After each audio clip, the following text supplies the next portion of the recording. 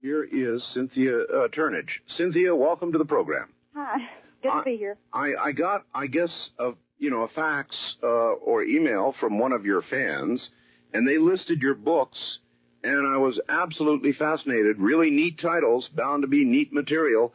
Tell us a little bit about yourself first. Well, I'm a freelance writer and speaker. I have a little bit of a background in history and ancient languages. I've studied over 300 translations of ancient Mesopotamian and Vedic scriptures, Hebrew and Greek scriptures, the Egyptian writings, and extra-biblical books such as Enoch the Prophet. I'm a member of the Ancient Astronaut Society in MUFON. I've done a lot of radio and a few television appearances. I've been on Strange Universe. That's about it.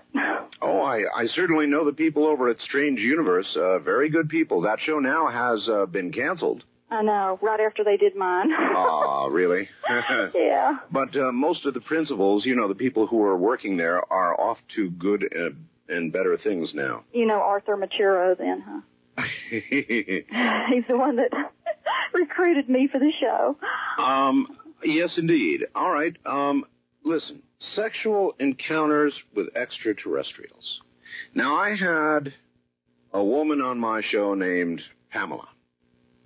And this should make everything that you will say not nearly so shocking. Pamela, I don't know if did you hear the program? No, but I do know who you're talking about. Did she have an affair with a reptilian? She certainly did. Okay, I know another woman that had one. A serious long-term affair. Yes, she did too. And as a matter of fact, she drew a picture of this a scaly guy. And we have it up on the website, which is very interesting. What do he look like? About a cross between a human guy, but I would say more lizard than guy. Yeah, I mean, scales. But he kind of looked like a man. Did he have hair on his head, Well, let's see, hair on his head. No, I don't think so. He certainly had green scales, so he was pretty lizard-like. The guy that, the alien that, there was this lady a truck stop waitress here in Texas, and she also had a long-term affair with the reptilian that lasted about 18 months. My husband actually interviewed her, and she said that he looked like a human man, except for his skin was green and kind of scaly, but he had hair on his head. It kind of struck me like he was like a hybrid between, the two. Well, you wrote a whole book on the topic, so what did you conclude from the study you must have had to have done to write on this topic in the first place? Well, I concluded that this doesn't always happen in every abduction scenario, but it does happen occasionally. I think that there's some of it's going on for hybridization, but actually, I think it's more like boredom on the part of the extraterrestrials. Let's say that they're coming here, they're not bringing their females with them. They're here for a long period of time. They're getting bored. They're like guys overseas. They're like our guys. Oh, I was there, so right? I remember. Mm-hmm. But I never had to resort to lizards, Cynthia. Well, they're not resorting to lizards. They're resorting to humans. Well, I know, but step up, Yeah, but in the case of Pamela, when you interview Pamela, and you really drag the truth from her, she preferred lizards. Well, this girl, this truck stop waitress, she also preferred this guy, and when he got killed, she just went totally crazy. She loved him. He was killed? Yeah, his ship crashed, and then he didn't show up where he was supposed to meet her for like 3 weeks. And then eventually 3 of his buddies showed up, and they told her what had happened, and then she just kind of went crazy. How... I don't even know how to ask about this, but how did she come to encounter a lizard, or the other way around, an ET encounter her, I guess? Abductions? Well, what happened was she kind of lived out in the country in a kind of secluded area, and she said that she kept seeing this light outside her bedroom window at night, and it looked like it was going out in the woods. Mm-hmm. She got curious. She goes out there, and this reptilian comes out of this ship. There's a landed craft in the woods. They get to know each other. I don't know how, but they do get to know each other. And then she starts going onto the ship. a romance starts. The reason my husband interviewed her was because he wanted to know how the ship operated and how it worked, and she explained to him the mechanics of the thing. It works with tetrahedral. It's like going to a higher dimension. And tetrahedral. Richard, are you listening? Yeah, he needs to be listening. He needs to talk to my husband. My husband is a physicist, and he wire wrapped this tetrahedron. It's a nested tetrahedron. It's kind of hard for me to explain it because I'm not that good in physics. But he wire wrapped? My husband did, yeah. He talked to that woman. He took copious notes. She explained that when he got to this when the thing got to this certain energy level, that the ship would actually go hyperdimensional. And that's how they traveled. Oh. My husband wasn't interested in her sexual affair with the reptilian. He wanted to know how the ship worked.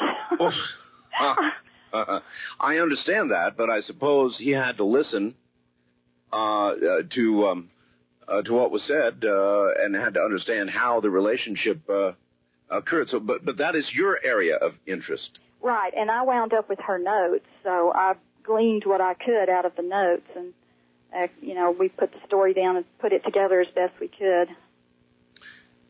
How many cases of ET human sexual interaction have you documented?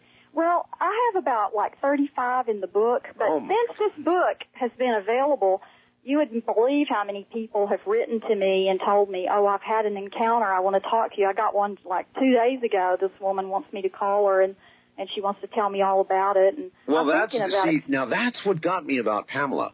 I thought this is the weirdest of them all, and and the audience reaction is going to be horrible. But both times I had Pamela on, I'm telling you, the phones were full of people saying, I too have had this kind of sexual encounter, men and women. I'm thinking about expanding my book because I keep getting more cases, and you're right, men and women. As a matter of fact, there's a guy over here in Fort Worth. He had an affair, well, not an affair, just a one-night stand, I guess you'd say, with a tall Nordic female. Oh, a tall Nordic. Yeah. Now, that doesn't sound so bad. This lizard thing bothers me, but the tall Nordics, they might be all right. Well, he said that she was extraordinarily beautiful. What happened to him? Now, this guy, he's real honest. He's a hard-working little guy. He didn't make this up. I met him at a MUFON meeting. Now, wait a minute. How do you know he didn't make it up? Because when he was describing the inside of the spacecraft, my husband was sitting there taking copious notes again. Of course. And there were things said about the craft that Alvin could not have made up. He wouldn't have known. He doesn't have a degree in physics. Right. Doesn't know how spacecrafts operate, that type of thing. That's why I believed him, and he's so sincere and honest about it. I mean.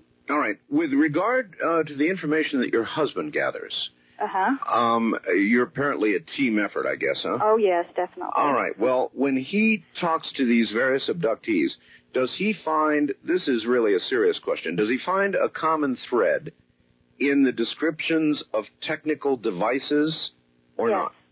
Yes. It's yes. Usually it has to do with the nested tetrahedrons and the hyperdimensional physics, which explains how the ships can be in one place 1 minute and then just disappear and be gone. Actually, it does explain that. They've gone to the higher dimension. Richard is jumping up and down about now. Well, he needs to call my husband. Your husband is a physicist. What kind of work does he do? Oh, you're going to love this. This ties in with my work. He is working with water. He's developed a version of the water of life that's talked about in the Bible. And I had written about that in my book, The Holy Bible is an Extraterrestrial Transmission. Before I met my husband, I was theorizing that if they took the heavy water molecules, deuterium, out of water, yes, that might prolong human life. Well, little did I know, 40 miles away in a lab, my husband was doing that. Wow. My husband has actually written a paper. He's created a type of water that is like the water at the moment of creation. It has no information in it. It has no sound frequency in it. How do you create the water like that? I mean, in other words, how do you know what water was at the moment of creation or even anywhere near it compared to now? It's called monatomic hydrogen, and it has no information whatsoever in it. It has no particles of any type in it. It has no sound frequencies. It has no information of any type in it. And that type of water is so pure you can't even swallow it because your brain registers that as pure water, and it's absorbed in your tongue, by your tongue. Wow. You probably need to have my husband on this show sometime and let him tell you about his amazing, fascinating work that he's doing to clean up this planet. He's going to clean up all the wastewater, the sewage treatment. He oxygenates the water, and that breaks down the bacteria in it. And oxygenating this water of life stuff that he's making also is good for the human body. We've been drinking it now for a couple of years. Well, you're quite a team. Anyway, remaining with that first book for a moment, a lot of people are very concerned about this. I mean... about the sex with aliens? Of course. For example, are there indications that these sexual unions have produced offspring? Oh, yes.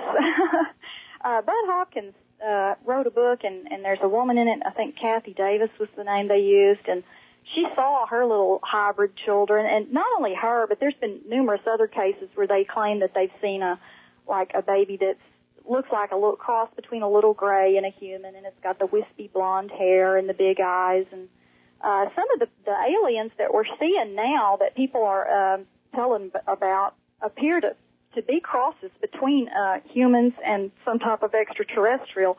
I used to know this girl named Christine Morsiglio that used to work for Bud Hopkins, and she would go through his mail for him, and he's only interested in cases that concern the little grays.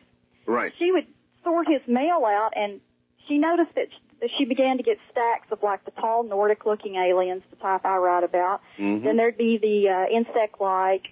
Then there would be the reptilians. So now, if there's anything worse than reptilians, it would be the insects. Yeah, I agree. Oh, you do? Yeah, so she was keeping up with all this stuff, and she began to notice that people were also reporting crosses between those various races. Now, see, it's rather difficult for me to imagine a cross between a human and an insect. Well, if you look at at the ancient Mesopotamian text, when the gods were playing around trying to create man, right?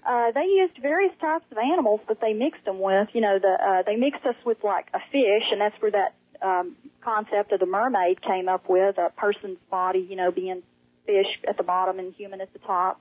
The Minotaur of I think the Greeks had the bull's body, or maybe it was a human body and a bull's head. And of course, you know, there was a lot of different other types of chimera type creatures like that created. They would just use like the lion's body and put the human head on it. Okay, well, this is not an impertinent question, but I've got to ask, of the number of cases, because I've only talked to Pamela, of the number of cases that you have studied, how many of the human partners found it satisfactory or okay or didn't complain a lot? Well, most of the people liked it. Alvin definitely liked it with the tall Nordic female. And this the truck stop waitress liked it. And the most famous case that I really liked the most is Antonio Villas Boas. It occurred in 1957 in Brazil.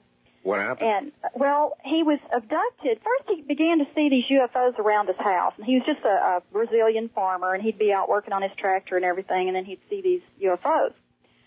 Eventually, he got abducted and taken aboard a spacecraft, and these beings that had abducted him, they appeared to be man-like, but they were wearing space suits, and all he could see was their eyes. There were about 5 of them. They were about 5 feet tall. They took him on board the ship. They gave him a medical examination. They stripped his clothes off. They sponged him down with like a purple liquid. They took him to a little round circular room, and they threw him naked inside the room. The door shut, and then this gas came in there, and it made Antonio real sick, and he threw up. And then after he threw up, he felt better. Well, a few minutes later, this beautiful alien woman comes striding in the door, and she's about 4.5 feet tall.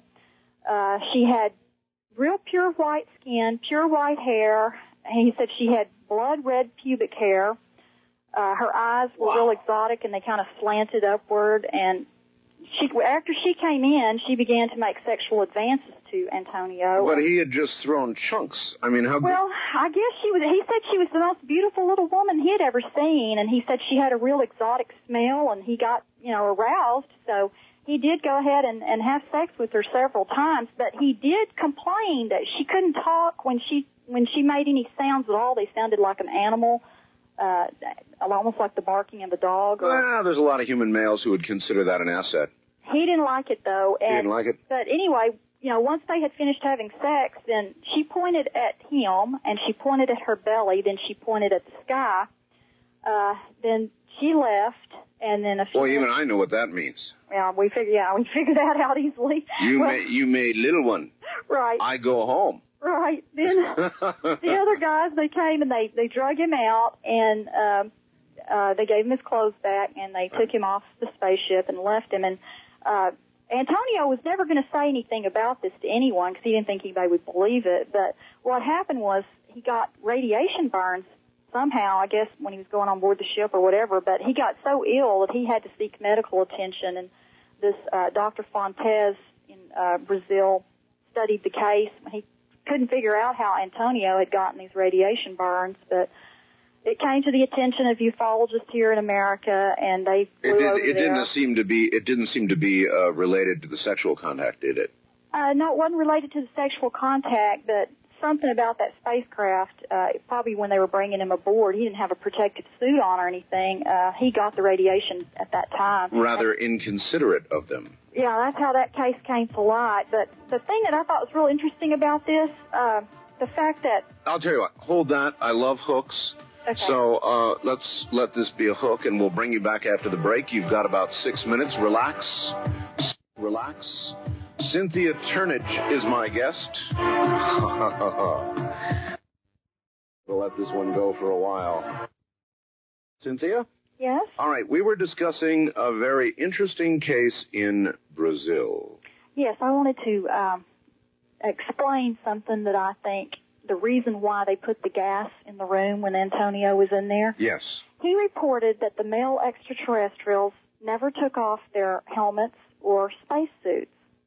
And I think it's because they had to have some kind of special air. There was something in that gas, and they put the gas in the room so that the little lady could breathe without her helmet on. Rather thoughtless, though, of them with respect to him. Well, it made him sick, but he got used to it. I know it wasn't very nice of them, but apparently they didn't care. They wanted a specimen, and they got one. They got one, a specimen. Right. Now, aside from the sexual angle of it, I mean, I refuse to believe that people are coming here from many light years away, if that's possible, to have sex with Earth women or men, for that matter, unless there is a very serious motivation that goes beyond the glandular motivation, and that would be some sort of genetic experimentation. Yes. Is that what you think is behind it? I think that's behind some of it. I think a lot of it, like I said before, is just they're bored. They're lonely for females. Yeah, that's right. Let's back up a little bit, I guess. You must believe that there are many, many ETs on Earth now, and that there have been for some time. What do you know about that? I believe absolutely that there's a large number of races visiting Earth, and that they always have, and they always will.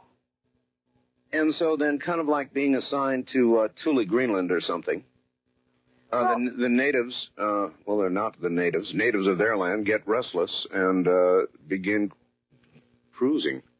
Well, one of my chapters is called Are Aliens Cruising Earth? That's the first chapter. And then I have one called Mars Needs Women. Mars Needs Women? Then We Are Alien Lab Rats. We are, boy, each one of these deserves some attention. We Are Alien Lab Rats. That's where I talk about the hybridization. Let's move back to Mars Needs Women. Okay, let me tell you about that. Here we are. We've got a satellite orbiting Mars, preparing to take new photographs of what appears to be not a natural thing at Cydonia. A face and other artifacts, pyramids, and you name it. It's up there. And maybe we're going to get photographs, and maybe not. So what do you know about Mars? Oh, I know a lot about it. My book, Extraterrestrials Are on the Moon, is actually called Extraterrestrials Are on the Moon and Mars. And I have found a face, exactly like the face on Mars, and it's right below it. It forms an isosceles triangle with another face found by Maurice Chatelain. He's a former NASA engineer, and it's a larger, badly damaged face. And I also, Maurice pointed out that 1 millimeter on an 8x10 Viking photo is worth 600 Babylonian cubits. So all these distances between these monuments can be precisely measured in Babylonian cubits. And if you know anything about Zecharia Sitchin's work, the Mesopotamian deities who are extraterrestrials from the planet Nibiru, they are the ones who used the Babylonian cubit as a measuring system. Well, now, let me stop you. Richard Hoagland, again, I can see his name is going to come up a lot, has done the same measurements, not in Babylonian cubits, but using other means of measurement, and has come up with what I consider to be almost indisputable evidence that there is a mathematical relationship between these artifacts up there. Oh, I agree. I know I've studied Hoagland's work, extensively. I agree with his findings entirely, but I'm just saying that they can also be measured in Babylonian cubits. Just because... What is a Babylonian cubit compared to an inch or a foot or a yard? It's 18 inches. 18 and it's inches. also the measuring system that the Bible says is used in heaven, and heaven is planet Nibiru. So here we've got, Sitchin talked about in his book Genesis Revisited how that was probably a base, Mars. Wait. You're getting too far ahead of me. I'm sorry. Heaven is planet Nibiru. Right. How did we determine that? Well, okay, that's where my book, The Holy Bible and Extraterrestrial Transmission, comes in. Sitchin pointed that out in his books. Have you read any of? Yes, but I mean, I don't know that I regard. First of all, I've never seen Nibiru. Of course, it has not come back yet. It's on its way back. I've calculated when it'll be here, 2060 AD. That's based on the fact that it was last year during the Hebrew Exodus in 1540 BC.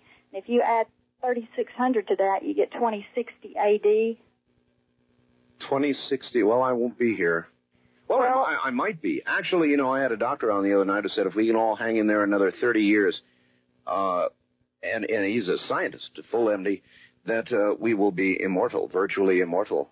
Well, I believe that because, they've been talking about the immortality gene in cancer and trying to use that to immortalize cells. That's I can right. tell you one even better than that, though. A guy here in Texas went over to Iraq before things got too hot to go over there. He dug up a clay tablet. The clay tablet had a little vial in it, and it said on it, from the abode of a god or house of a god.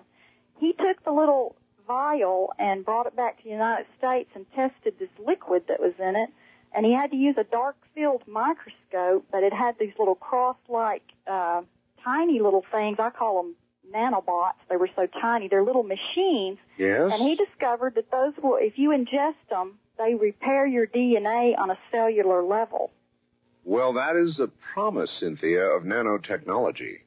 That's what it is. And you're saying it's here now. It's called Jet Life. You can look it up on the Internet. The guy here in Texas, my husband knows him. We're going to go down and talk to him one of these days. There is a slightly inherent problem in the concept of swallowing machines, though. Well, they're so tiny they had to be used, looked at with a dark field microscope. Do you know how small that is? Well, then you would almost have to mix them in some of your husband's water and down them. You do, and you have to mix this other stuff that guy, it's some kind of crystal stuff. There's a complicated process to using the stuff. How he figured it all out, I don't know, but he did. He's selling it. Remarkable. Is your husband awake and listening to all of this? Yes, he's in the bedroom listening. Well, at some point, maybe we'll put him on the air and have him explain this water. Oh, okay.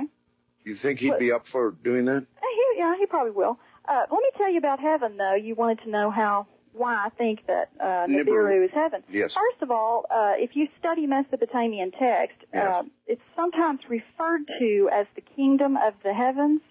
And if you take the Bible and you look at its literal form, when it's talking about the kingdom of God or the kingdom of heaven, right, it actually says the kingdom of the heavens, like Matthew chapter 3, verse 2, where John says, repent for the kingdom of heaven is at hand. Yes. If you look at what the literal text says, it says, repent for the kingdom of the heavens has come near. Now, if it's come near, it was someplace else before, and that sounds to me like an orbit. It does, doesn't it? It has come near. And plus, if you know Hebrew, in the Bible it says God comes from olam. The word olam means hard firmament or ground. In other words, he comes from a planet. Well, I always thought God was sort of up there in the emptiness. Well, I think people would like to think that, but if you look at the Bible in its literal interpretation, you've got the word Elohim, which is a big problem for a lot of people. That's why they've got all these new versions out that have changed the Bible. That word Elohim actually means gods. Then you've got the word Eloah, which means God. Then you've got the designation for God's name, YHWH. You've got like 3 different ways to talk about God. Plus you've got, in the Garden of Eden, creators saying, let us make man in our image, in our likeness, male and female, he created them. This indicates to me a race of pluralistic beings, male and female. We're made in their image. Where then, Cynthia, do you think we go when we die? Well, I did add a appendix to my book because people kept asking me about that, and Jesus kind of alludes to it. He talks about this deep chasm between heaven and earth that no man can cross. And I think that what he's talking about is the vast chasm of outer space. And when people see, we have the spirit of the gods in us. And I think this is this part about, you know, if you eat from this tree, you will not die. Maybe that's what the Catholics refer to as purgatory. That part of you that is the spirit, that has the spirit, the Nibirian DNA or whatever, that part of you goes back to where it came from to begin with, which would be Nibiru, their planet. And people that have the near-death experience, they talk about going through this long, dark tunnel, rushing towards this light. Indeed. Well, Nibiru is a light. You know, it's a planet that radiates white light, or reddish light, whatever.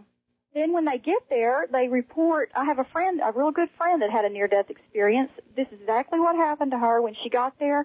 Here was this planet, and she said there was grass, trees, a river, and her grandmother was standing on a bridge, and she said, you can't come here yet, you have to go back. So she felt herself being sucked backwards, going back through this long, dark chasm.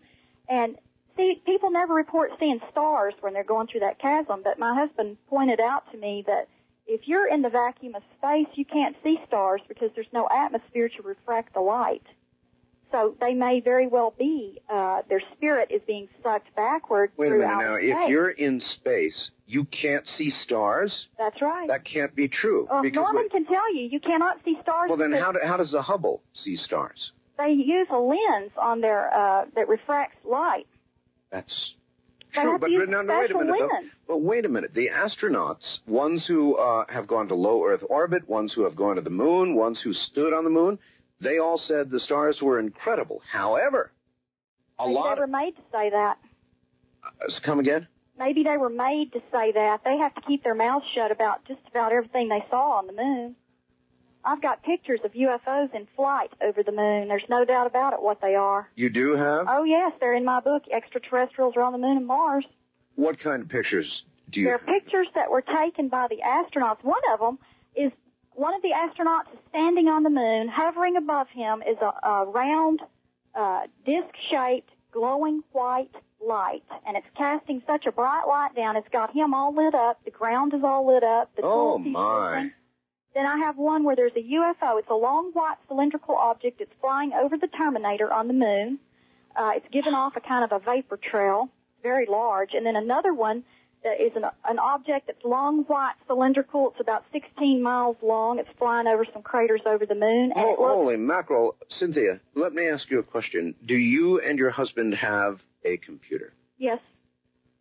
Is there any chance that you could take what you consider to be the best? I like the white light over the astronaut, but you would be the best judge of this. take the best photograph, scan it. Do you have a scanner? I'll have to ask Norman. Norman? Yeah, let's ask Norman. Norman! Do we have a scanner that'll scan a photograph? Yeah. Oh, that's a yes? Mm-hmm. All right, Cynthia. Here's my idea. Could we, is Norman really busy right now, or do you think we could ask him? Wait a minute. Come here, honey. Go ahead. I'll tell you what. Let me talk to Norman for a second. Okay, here he is. All right. Oh, you can't do it right now? Oh, the scanner's not hooked up. Oh. We don't have the software loaded up. See, we've been having computer problems. He just had to rebuild my computer. He knows how to do stuff like that. My husband's a genius. I mean, kind of like Nikola Tesla. Too bad, because, gee, I would just dearly love to get some of these photographs. Let me ask you this. Well, I'll just send you some. Oh, okay, here we go. That's right. You have negatives? Oh, yeah. No, don't send me the I won't negatives. send you my negatives, but I will send you some prints. Send me some prints, and is it okay if I post a few on the website? It'll just promote your books? Oh. Just put gift of CL Turnage. Oh, no, that's wonderful. I mean, based on what you've said, we absolutely have got to see some of this. Oh, I want to tell you something else I found on Mars that absolutely proves to me that it is a Nibirian base. I found a giant serpent's head, and that was the cult symbol of Ea Enki. Really? Right. And plus, on the moon, I found evidence of nuclear war. There is craters. Okay, Tycho and Copernicus have large rays coming off of them, and NASA photographed those with an infrared lens, and they're giving off radiation. And whatever it was that hit those and is causing the radiation blew up before it impacted with the moon, and no meteor or what asteroid or anything is going to blow up before it strikes the planet, and they're not going to leave radiation like that. That's still there. And there is evidence of a solar system war talked about in the Bible. Why would anybody have a war on the moon? Well, it's just sort of it's a pitted, even without nuclear detonations, it's a pitted, airless rock. No, it's not airless. Let me correct that. There's air on the moon? Oh, yes. When the Apollo first Cynthia. went to the moon to land, yes, when it was trying to land, it drifted. You cannot drift in a vacuum. It drifted for like 1 minute. As a matter of fact, that's correct. It drifted in the horizontal plane. So if there was no atmosphere, it would not have drifted. Plus, I have photographs of clouds over the moon. Clouds? And I have photographs of vegetation. Excuse me? Uh-huh. Absolutely. Holy mackerel, Cynthia. You're going to have to send me a lot of photographs. What kind of vegetation do you see on the moon, pray tell? Well, it appears to just be, shrub-like, but there's a wonderful book out by Fred Steckling, We Discovered Alien Bases on the Moon. Uh-huh. And he states in that book that there's trees and things like that. And I'll tell you a real weird story that happened to me. When I was ordering all these NASA photographs a few years back, someone at NASA sent me microfiche of the moon, of the dark side of the moon. And I was looking at the back of it, and the whole thing is landscaped. There's bridges, big circular walls, and when I say big, the one in China would just be nothing compared to these suckers. And the microfiche disappeared out of my house. How they did, weird things happen to me. As you get to know me, you'll find out. I'm gathering that as we go here. Very strange things happen, but somebody wanted me to see those, and then somebody wanted me not to have them anymore. So Men in Black do that kind of job. Huh? The Men in Black do that kind of job. MIBs. Perhaps so, but anyway. All right, listen, Cynthia, hold on. We're at the top of the hour, and we have to break here. Time does fly when you're having fun, and this is fun. We'll be right back. Sexual Encounters with Extraterrestrials. Book 2 is War in Heaven. Book 3 is Extraterrestrials Are on the Moon, along with landscaping. I added that. And the Holy Bible is an extraterrestrial transmission. Now, this is intriguing stuff, to say the least. We're going to get Cynthia back. This fact says, Cynthia said you can't see stars in space because you have nothing to refract that you need some sort of lens or something, and I don't know that I buy that one. And either does this faxer who says rudely, this woman is an idiot. You can't see stars in space, question mark, exclamation point, Ted. Well, I'm not sure about that either, but, you know, you might recall that when our astronauts were on the moon, remember that? I sure do. They never did seem to be able to get photographs of stars. Now, the explanation that was given by several of the astronauts that I have interviewed was that the camera, of course, was focusing on the astronauts or on the landscape, and that the aperture was not open enough to see the stars. And you can you can prove that to yourself by taking a good quality CCD camera outside and pointing it at the stars. You will not see stars. What you will see is black. About the best you can hope for is the moon. You will see the moon. You'll be able to take some video of the moon. Anyway, Cynthia is really something else. I think you're going to enjoy her. You may not agree with her, but I really do think you're going to enjoy her, and we're going to get back to her in just a moment. First, I've got to talk. You really got slammed here. That's okay. My husband said to say that is highly debatable, and, I mean, if somebody wants to get upset about it, that's fine, but all the NASA photos that I have that show astronauts standing on the moon or spacecraft flying over the Terminator, you can't see any stars. Well, no, that is true, but they give an explanation for that. I know, I heard it. Norman said it's not worth arguing about because it is debatable, but this is what we think, okay? Okay. So, no big deal. Right. All right. I'll buy that. Please continue with what you think. I'm really, really interested. Well, can I tell you about some of the other things I found on Mars? You absolutely may. And then, you know, maybe a half past the hour, we'll get the phone lines open and see what people have to say. And I have a feeling they're going to say a lot. I found another Sphinx exactly like the one in Egypt, only it has a female face on it. Really? Mm-hmm. That's in Utopia. Plus, I found a large arrow that's etched into the ground in the Martian plain. Very large. Just looks like somebody drew it out there. It's got the little feather-like things off the end of it. Right. That's interesting to me because you would have to see that from space. It's almost like someone was pointing to go a certain way, which would be an indication of a base.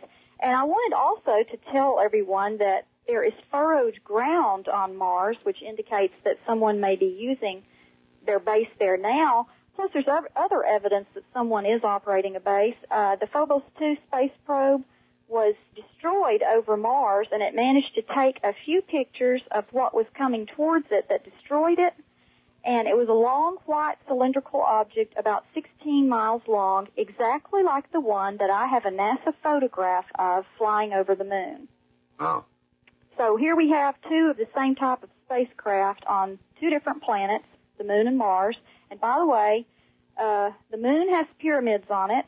I made a discovery myself on the moon of what appears to be some pyramids in the middle of a large crater. I call that Pyramid City. Anyway, I've got this all laid out in my book, and I show the drawings of that isosceles triangle I was talking about that's laid out, that has that other face that's exactly like the face on Mars that I found. Right. Right below that one. And I have a picture of the Phobos 2 in there also that I took at a space exhibit over here in Fort Worth just to show people what the thing looked like, and then all pictures of all the other things we've been. Boy, I have got to get my hands on some of these pictures. Well, get my book. I will send you some, though, some of the photos. I will get them up, I promise, on the website as soon as I can. Also, there's a crater that I published a photograph of, Tchaikovsky, and the guy that wrote We Discovered Alien Bases on the Moon. Right. He believes that has water in it, and it does look like water in there. And, you know, the scientists did come out and say about 6 months ago that there's water on the moon in the form of ice. But who's to say that there's not water, liquid water on the moon? If there's a small atmosphere, there could be enough, you know, to hold some surface water. And there's clouds. So, Now, you're really going to draw some fire. Clouds on the moon. Well, there's photographs of clouds on the moon. They're published in that book, We Discovered Alien Bases on the Moon, and then I have some photos of them. They're there. They're there. They're there, and if there's a thin atmosphere, why not clouds? And if there's a little bit of water, there should be some clouds. What kind of clouds are on the moon? I don't know much about clouds. They look like long, kind of stringy looking.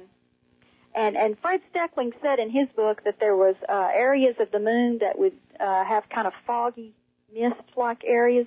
Right. There has to be some water for that to be possible, is my understanding anyway. Now they have discovered water on the moon. That's right. Or at least they believe they have at the poles. Yeah. All right? That much I acknowledge. But clouds would require an atmosphere. Well, we determined that there is a thin atmosphere because the lunar module floated, it drifted. Now, why could that not have been? We know that there is some gravity on the moon. What is it, an eighth gravity, I think they say, or something? Something like that. So why not presume that there was some sort of horizontal thrusting going on that caused the spacecraft to move in a horizontal way? Well, I guess that is a possibility, but then what about photographs of clouds? Get that book, We Discovered Alien Bases on the Moon. That thing, it's probably got about 100 photos, and there's lots of photos in there of clouds. Lots of photos of clouds. And another thing, too, I reproduced in my book the original voice transcript of when they went to the moon. And by the way, I have an original tape of that someone gave me. And what's on the tape? Well, it talks about seeing a beautiful barbarian, which indicates to me that's a code word for an extraterrestrial, sounds like to me. And, they use coded words like, yes, Santa Claus is real. You probably have heard this before. Do you? I have, actually. I've read some of this on the Internet. Do you actually have these tapes? I mean, for example, could you play them on the air? Well, okay, my husband is working on that right now. It's on one of those old reel-to-reels, and he's trying to alter this machine that we have to be able to play the thing. Right. I think he did fix it, and he's been listening to it, but there's a lot of long, boring stuff you have to listen to before you get to the good part. I see. I mean, we have to have time to listen to it and edit it, to get to the good stuff, because you don't want to bore your listeners with No, I don't. mission control talk. However, you are not boring me. And from extraterrestrials, do you have any idea how many are here on Earth? Different types? Yeah, well, no. How many in numbers? Okay, let me tell you this. The Bible says that there was a war in heaven and that 1/3 of the inhabitants of heaven were exiled to earth. Right. That's a large amount of extraterrestrials that can't go back to heaven. They have no place else to go. I think they're on bases on the moon, Mars, and on Earth. I think they're in those secret underground tunnels and under the ocean, and the Bible even says that they're under the earth and under the sea. Now, how more explicit can we get? That's pretty explicit. In terms of numbers, there are 6 billion human beings plus. And their planet's a lot larger than ours, so there could be a lot of them. I mean, the majority of them are probably on the moon and Mars, but I do believe that there's probably a huge contingency of them. All right, the next important question, and I suppose this would vary depending on the race, but an obvious question is, what do they intend for us? Well, see, there is a war going on. That war in heaven was fought over us because the God of the Old Testament, who I've traced back to being the Mesopotamian moon deity Nanar-Sin, I found a Mesopotamian text that describes how he went back to heaven. He staged a military coup. He took over there. He made all the gods in heaven to obey him. He used a lightning-type weapon. He made everyone on earth to obey him. What I think happened is he went back there. He took over. Then the war in heaven took place sometime around the time of Christ, because there are some some of those beings did not want to give us eternal life and allow us to go back to Nibiru. But the God of the Old Testament, that was his plan, because if you study Nanar's sin and read the ancient text about him, he really cared for human beings. He really loved them. And when we would get killed in their wars of aggression, he would be very upset about it, like when they destroyed the city of Ur about the time that he told Abraham to leave. Right. That was done with nuclear weapons, and it just totally destroyed everybody in that Sumerian region. You know, a lot of the people were killed, and the ones that escaped had to go off into other countries. And all right, Cynthia, a lot of people who are listening to you will say the aliens that you're talking about are actually angels. That's right, they are. That's and exactly that when right. they mix with human beings and there is offspring, they are Nephilim. Well, okay, that's a good point, and I brought that out in my book. As a matter of fact, this is really good. The word Nephilim, there's two ways to write that. If you write it and you separate Neph and Elim by using a Hebrew character Yod, that indicates that that person is a hybrid, that they are born between the daughters of men, talked about in Genesis 6:1-4, right, and one of the Nephilim, one of those who came down from heaven, because that's what that word means. It means those who came down from heaven. And I find that rather intriguing. And when you write the name of Jesus Christ in Hebrew, his name was Yeshua. Right. It actually has one.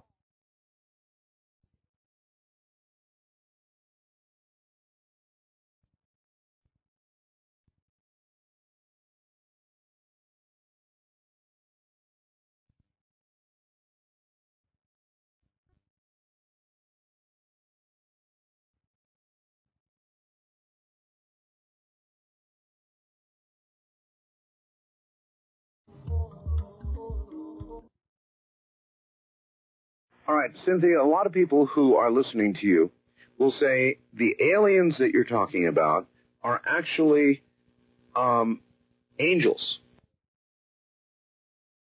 Exactly that when right. they mix with human beings and there is offspring, they are Nephilim.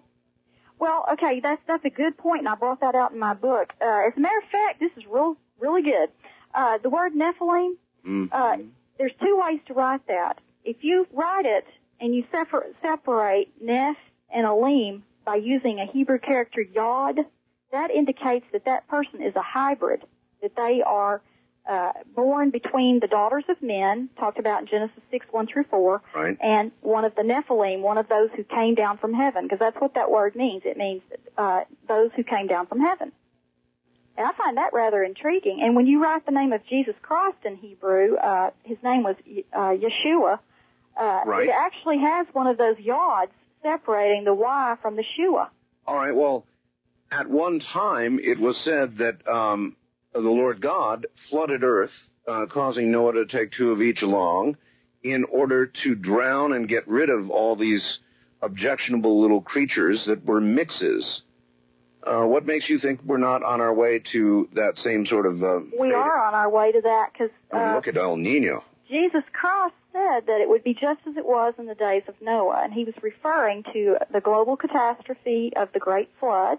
Because, see, every third orbit of Nibiru, I believe, causes one of those global floodings, maybe a pole shift or something like that. Which occurs, how frequently is that's this? Every 10,800 years, because it'd be 3,600 times 3. You know, that's just about where a lot of conventional science dates the pyramids and the Sphinx. Right, and Sitchin pointed out in his work that those were built after the flood, and let's see, the flood would have occurred about 11,000 years ago, give or take a couple of hundred years. And that works out perfectly with my timetable for the return of Nibiru in 2060 AD. And what do you think will happen then?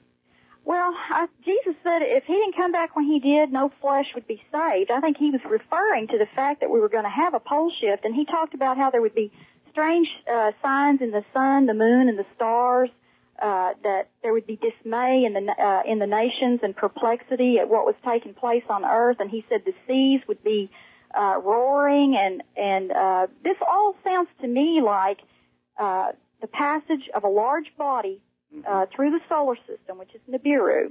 And this would trigger off the pole shift. It would trigger off the Great Flood. That's what happened when it came, 3 orbits ago, 10,800 years ago, counting back from 2060 A.D. All right, and most people I talk to suggest that a pole shift would bring with it 800 or 900 mile per hour winds. Right. It would literally wipe the slate clean. That's right. And another civilization would have come and gone, namely us. Heraclitus of Ephesus, he said that every 10,800 years, catastrophe destroys mankind on Earth. And he was alluding to these pole shifts and the floods. And then an ancient Egyptian priest also said that there had been many floods, but we remembered only one. And he said, none of you survived but the uncultured and the unlettered. In other words, only people living in real remote areas, like up on mountains and stuff, a few of them might survive to come down and repopulate the Earth. But those people are ignorant. They don't know anything, so that civilization has to blossom all over again. It makes a lot of sense. You need to read my book, that book I sent you. You need to read it because I've really put a lot of work into this. Well, the only reason that I generally, I do read books after I talk to guests, but the reason that I don't do it is because of, for example, right now, if you and I sit here and discuss something that we are both privy to because you wrote and I read your book, it leaves the audience out. Whereas when you stumble in, when you go plunging into these things that I don't understand, I stop and ask questions the way the audience would. Do you see what I mean? Yeah, I see what you mean. I understand. I'm just saying that now that you've talked to me, now that I've talked to you, now that we've done a show, believe me, I need to read your book. Now, did you send me just one, or did you send me the whole group? I sent you the Holy Bible is an extraterrestrial transmission, and I will send you War in Heaven. Okay.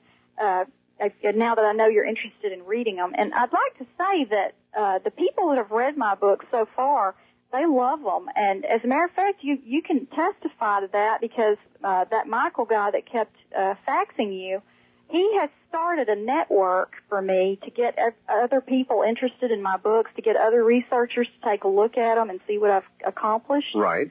And he is recruiting people right now to work for him to just network for me. And he's already got one other guy that's doing it.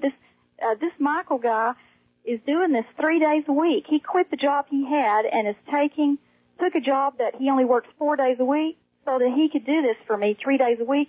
My goodness. He hardly knows me. He's just doing it because he loves my books. He was telling me this other guy has memorized both the Bible, Holy Bible is an extraterrestrial transmission, and War in Heaven. They call him the prophet now because he can quote from my books like. Yes, he's memorized them. He can say, well, CL Turnage says on page 147, paragraph 3, so-and-so. All right. Cynthia, when we get back from the break, I need to ask you about the Holy Bible as an extraterrestrial transmission, and then I'm going to open the phone lines. Really, I'm going to do that now, and I can't wait to see what the audience has to say, all right? Okay. All right, stay right there. To Cynthia Turnage, and she is going to get quite a response. Now, here's a good one, and here's one from Pamela, the Reptilian Queen, she calls herself here. Art, what a great show, and an incredible lady. Tell me this isn't the last time you'll have her on. She's brilliant. What a wild and wonderful researcher, and thank you for delving further into the so-called abduction phenomenon. I believe it to be one of the more profound mysteries of existence that we are waking up to, and what a discovery. Some answers to the questions that man has longed for throughout history. I hope she has lots of copies of everything all over the country. I can feel them triangulating as I type. Gratefully, Pamela. Now, did you ever interview Pamela? No, I didn't. I was hoping to get a hold of her, so maybe she'll call me or get in touch with me. I have a website, and she could email me, but I would like to talk to her about her case. Can I give out my email? You certainly may. Okay, it's normw@fastlane.net. And I'd love to get email. Oh, you do, huh? I get lots of it, believe me. All right, give it one more time. If you love email, boy, can I help you out. Okay, it's normw@fastlane.net. Oh, that's normw@fastlane.net. All right. Okay, now we are going to go to the phones, and we're not screening calls, Cynthia, so I make no guarantees whatsoever about what you're going to get. Okay. You're going to get, believe me, no, wait, just before I open the lines, they're all ringing anyway. People want to talk to you. Okay. My fax machine is going berserk. The Bible is an extraterrestrial transmission. We can't go whizzing by that one. I really, before you leave me tonight, I want to tell everybody why I think it's a legal contract and the good news about it. Okay. Whenever, but I mean, right now, that the title of the book alone is so controversial that I've got to know what you're basing that on. That it's an extraterrestrial transmission? Well, it's a series of mathematically coded transmissions. We've already talked about how it's based on a race of beings from this planet Nibiru. It is a legal contract because the word testament, like Old and New Testament, that means covenant. And we know that Abraham had this covenant with God, and then it's extended through Jesus Christ to the Gentiles of earth. That's what the New Testament means.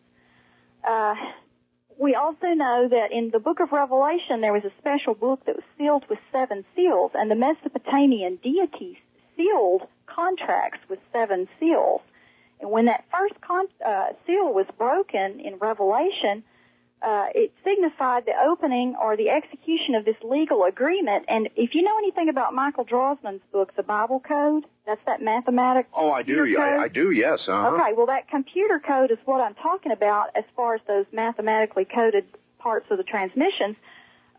Once that was opened, that signified the beginning of the end times, and it also signified that one of the 7 seals was broken. In other words, the legal contract was being executed, and that this is phase 1 of the legal contract. This is like Jesus Christ is not back yet from Nibiru. He went back to prepare a place for us to get reinforcements to come back to put down the serpent faction.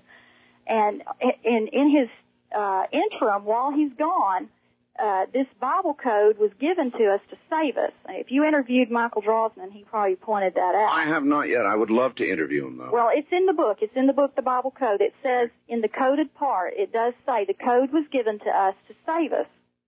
So this is like Christ's way of saying, even though things are going to be bad until I get back, and there's going to be this war when I get back between the forces of the home planet and the serpent faction here, and plus all that stuff going on in the Middle East has to do with what I'm talking about, and I'll explain that later.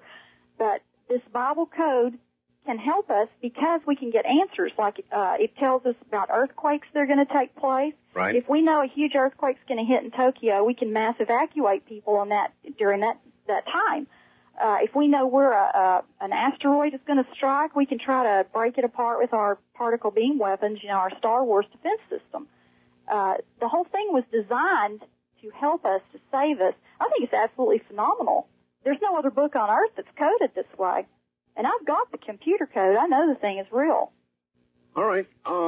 There would have been a million places during this interview so far that I could have stopped you and pressed you for details. But what I'm going to do is let the audience do it instead. And I'm sure each person will pick up on something different. The one thing I would ask the audience is, yes, this is controversial, but be polite.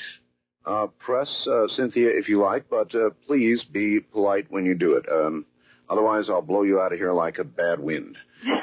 First-time caller line, you're on the air with Cynthia Turnage. Hello.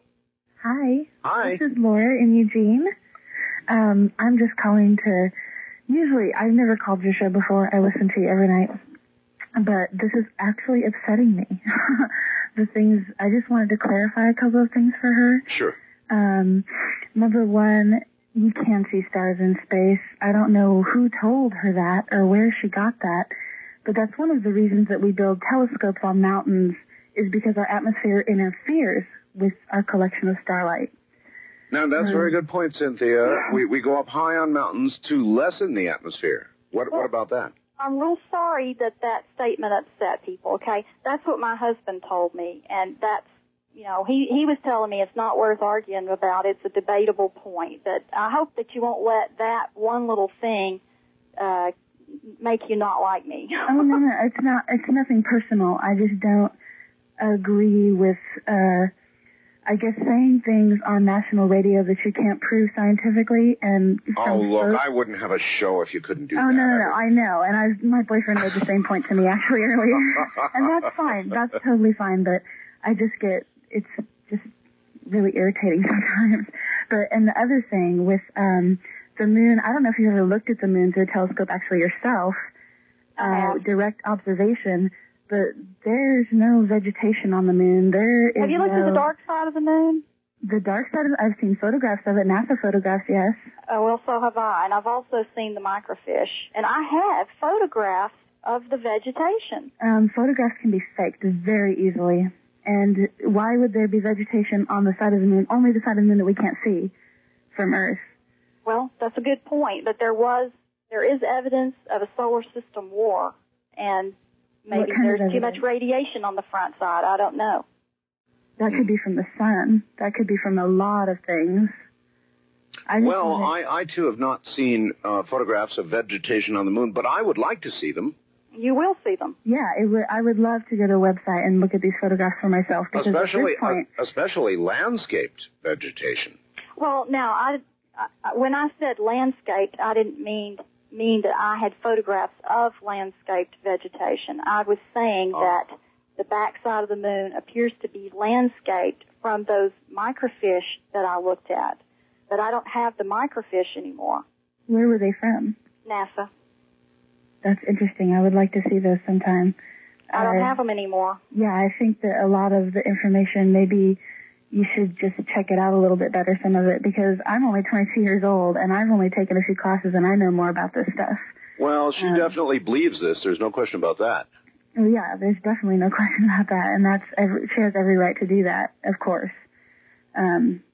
I'm basing this on what I've seen in the photographs, okay? I mean, I haven't been to the moon. I don't know myself. I can't say, oh, definitely I was back there and I saw what's there. I just think it's good to take everything like that with a grain of salt and look at it a little critically, and know that photographs can be faked by anybody, even by people at NASA. I mean, anybody can fake those things. But why would they fake photographs of vegetation and send Why wouldn't they? I mean, you can come up with 100 reasons why they would or why they wouldn't. They usually try to cover things like that up. Well, according to who? According to the media? According to the government who's trying to cover it? I mean, well, there are a lot of people. There are a lot of legitimate scientists who may not agree with what she's saying, but they do agree that NASA has covered things up. And that may be true, but that you can't always say that that's true. You can't always automatically believe. No one always lies. I mean, I'm just saying I think it's good to take it with a grain of salt and to try and be a little more critical about things and not just take everything in, it's a photograph, so it must be real, you know. That's true. Well, that's not all I'm basing it on, okay? There's more to this than what you know. I know people that developed the NASA film when they brought it back from the moon, and they said that there were extraterrestrials and spacecraft. So, I mean, I'm getting this from a lot of different sources. I'm not just basing it on the photos that I have. I understand. All right. East of the Rockies, you're on the air with Cynthia Turnage. Hello. Hi, Art. Good morning. How are you? Fine. Turn your radio off for us, number one, and then tell us where you are. I am actually, let me just say, first of all, I will never complain about Fritz getting on the line all the time. I called last night. I'm a police officer in Shelby, Ohio. Yes, sir. Listening on actually 3 stations, MAN in Mansfield and TAM in Cleveland and another one in Columbus because we can't get Jen very well. Very good. I don't have a dog moaning tonight because I'm actually on station. I'm going to have to agree with the last caller. I can't, some of your shows are far out, and I have no problem with that. Although most of your callers... Wait a minute, now, as I recall, last night you were wishing for far out. I was, and I got it, Art. I'm absolutely astounded that I got it tonight. All right. Most of your guests, even on the far out side, offer some proffer of proof, and I'm not saying that this one that is not, but you know, she said that she has other things other than photographs. Then what are they? I don't have any problem believing something or even considering something if you can offer something. But a photograph, the dark side of the moon, I mean, we all know that vegetation must have sunlight to grow. Who says the dark side of the moon never gets any sunlight? Then why is it the dark side of the moon? It's the dark side to us because we can't see it. Okay. Well, your point, that's a good point, actually. I mean, you claim that...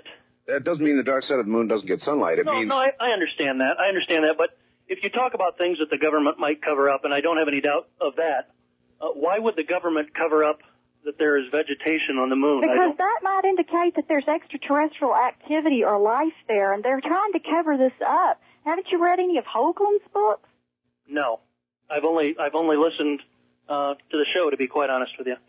But I'm not trying to criticize, and you're entitled to your opinion. I don't... Let me just say this, okay? Why don't you get this excellent book called The Monuments of Mars, A City on the Edge of Forever? Read that. That's Richard's book. That's right, Richard Hoagland's book. Read that, and then maybe you might understand where I'm coming from on this government cover-up thing. Understand that I'm not trying to be strictly critical.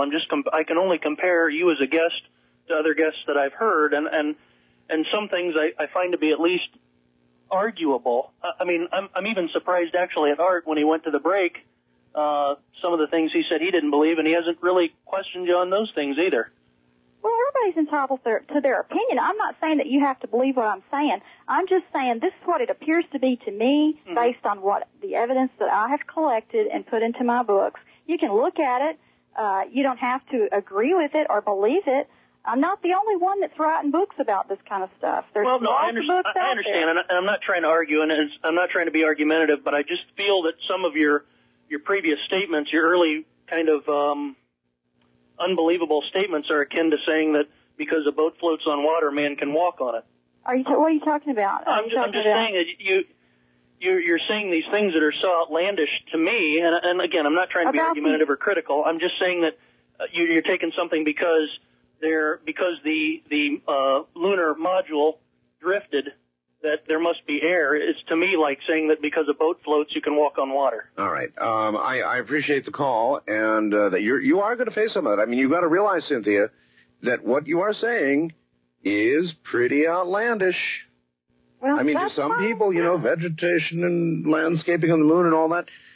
I've seen a lot of pictures of the moon, and surely I've never seen even a blade of grass. Because you haven't seen the backside of it. Let me just say this. When Galileo was talking about the sun, wasn't he the one that was saying the sun was the center of the solar system and the earth revolved around it? Oh, yes. He got, tortured and told that he was a nut and everything like that. So it really does, I really don't care what anybody thinks. It's true, and if my audience could torture you, they probably would. But that's okay. Listen, that's all right. I've got guts, because you have to have guts to write the books that I've written, especially the Holy Bible is an extraterrestrial transmission. Lots of guts for that. I'm not scared of anybody, and I'm not, I don't care what anybody thinks about me. All I'm saying is that I've put all this evidence together. This is what it appears to be to me. I document everything with footnotes, and I show you exactly which books I got my information out of, so that I can present my argument like an attorney would who's trying a case. Nope. And then a person can look at it, and the people that have all read my books so far, they love them. I haven't had a single complaint. All right. West of the Rockies, you're on the air with Cynthia Turnage, Under Siege. Wait a minute, I didn't push the button. There you go. West of the Rockies, now you're on the air with Cynthia Turnage. Hi. Hi. This is Tom in Santa Barbara. Hey, Tom. I just wanted to say I think this woman is just about as honest as any of your guests has ever been, if not more. And probably as credible in my mind. She just is less persuasive about the things she says. And to me, I like that myself. Well, I think she is very forceful about what she's saying. Now, when you say persuasive, do you mean that her facts are not presented as slickly or... Yes, in part.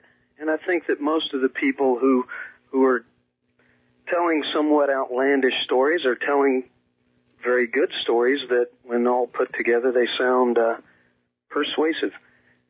And perhaps hers is not quite as polished in the rest of that, and that's the way it should be. Yeah, that's a fair comment. All right. Again to CL Turnage. Cynthia, actually. Cynthia, are you ready? For what? more of the same. All of these blinking lines, all these people who want to talk to you. Okay. Really going nuts here. Okay. All right. East of the Rockies, you're on the air with Cynthia Turnage. Hi.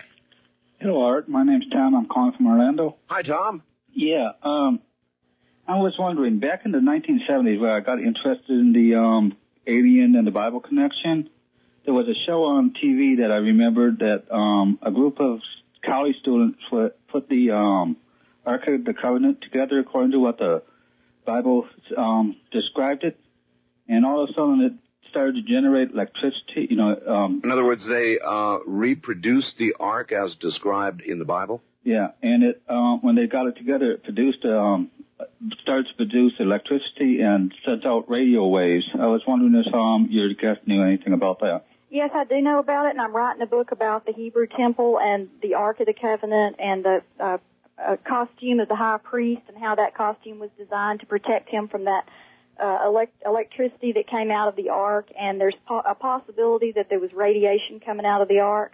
And it's my understanding the Ark was a giant electrical condensing unit. Yeah, according to what they said, it may have been also a transmitter, too. Yes, it was. It was a transmitter, and I bring that out in my books. I talk about that extensively because this all ties into what's going on in the Middle East, because when the Jews rebuild that temple over there, that is to be used in conjunction with the spaceport that was in the Sinai, and they talk to God with that Ark. That's how they communicate with him. That's how the high priest could go in there and ask God questions and then come out with answers. Wow. And I also know that there was some ancient, drawings of the Hebrews when they was carrying the Ark, showing them carrying the Ark where the bolts of lightning was jumping out of the Ark, destroying their enemies in front of them. That's right, and if you remember Adab and Nabihu in the Bible, they poured a libation on the Ark. In other words, they poured some liquid on it. Yeah. And when they did, strange fire that could not be quenched came out and killed them. And that sounds to me like electricity. Yeah, it sure does. All right. Thank you very much for the call. I would mark that down in the supportive column. No question about it. West of the Rockies, you're on the air with Cynthia Turnage. Hi. Hi, Art. How are you today? Okay, you're going to have to yell at us. You're not too strong, sir. Where are you? I'm on a cell, Sunshine Coast stuff. Oh, boy, you're really weak. I can't hear him at all. Because I have my mouth half occupied with sunflower seeds. I see. Well, you shouldn't call a radio show when you have your mouth half occupied with sunflower seeds. Oh, it's just a bite full. I'll have them finished real quick. Okay, well, do you have a question? Oh, absolutely. Tons of them, but I'll try and ask just the one anyway. All right. I'm just wondering, is there any estimation when this, not so much when, but how high these floodwaters come when that all takes place? Seems to me that it was only, if you melted everything, the glaciers, the whole bit, it was roughly calculated that'd be about 40 or 50 feet of elevation. That doesn't seem like very much, like it would wipe out. Well, don't forget it also causes rainstorms, tremendous flooding and raining, and that right there, that could, cause flooding all over the place. Well, again, high winds. Yeah, he asked how high it gets. Now, a lot of people think that the Ark, Noah's Ark, is on the side of Mount Ararat. Uh-huh. And that might give somebody some indication of how high. Well, plus there's tidal waves that occur during that pole shift. If you read the Atrahasis, it describes in there flooding, terrible rain, a dark cloud, the earth gone crazy.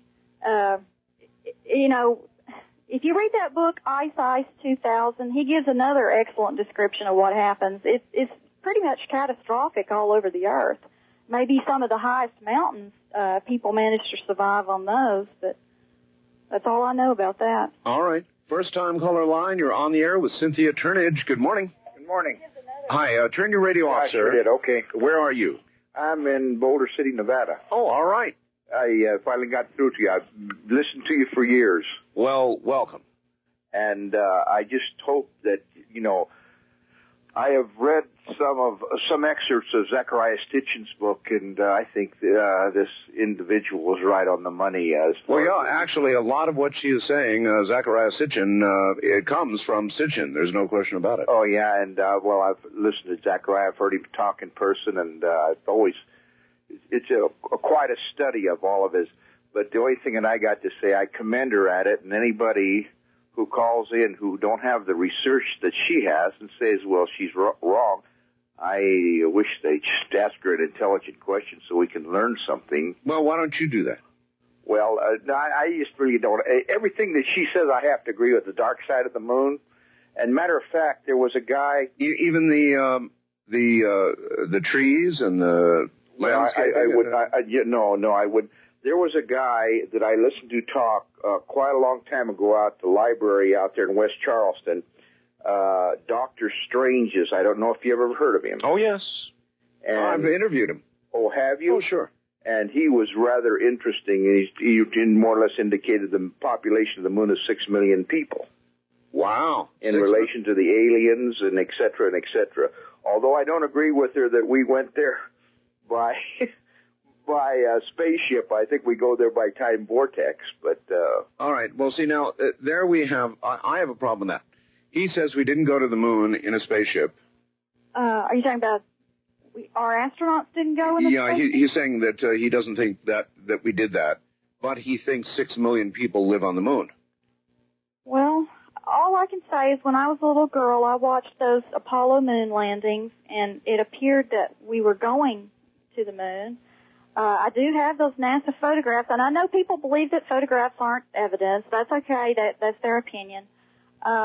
As far as 6 million people living there, I have no idea how many aliens could be living there. The moon is hollow because when the lunar module set down on it, it started ringing, and that's in an encyclopedia that I have. You're absolutely right about it. Look, that's Hoagland stuff.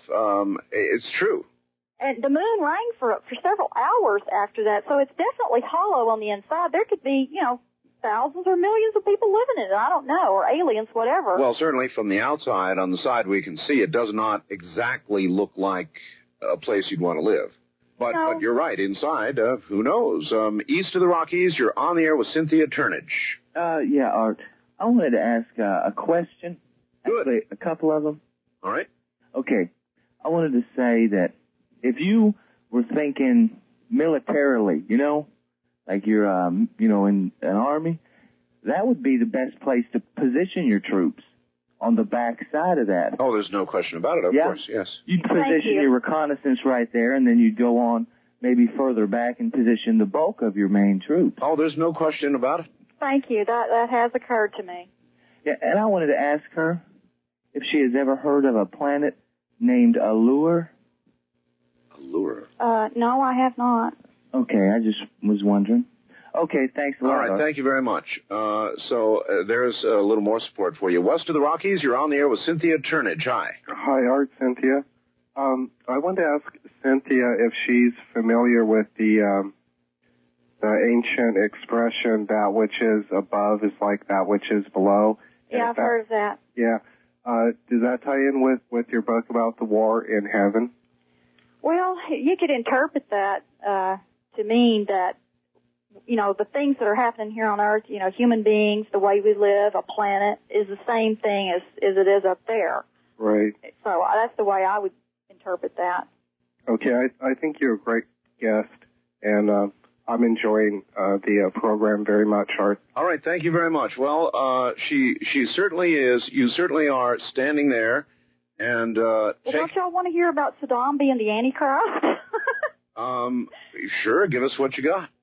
Well, okay. In the book of Daniel, it talks about a reincarnated Nebuchadnezzar-like figure. And this is mentioned also in Revelations. It's alluded to. Also, it says that Babylon will be rebuilt, and then God's going to destroy it and punish it when he comes back.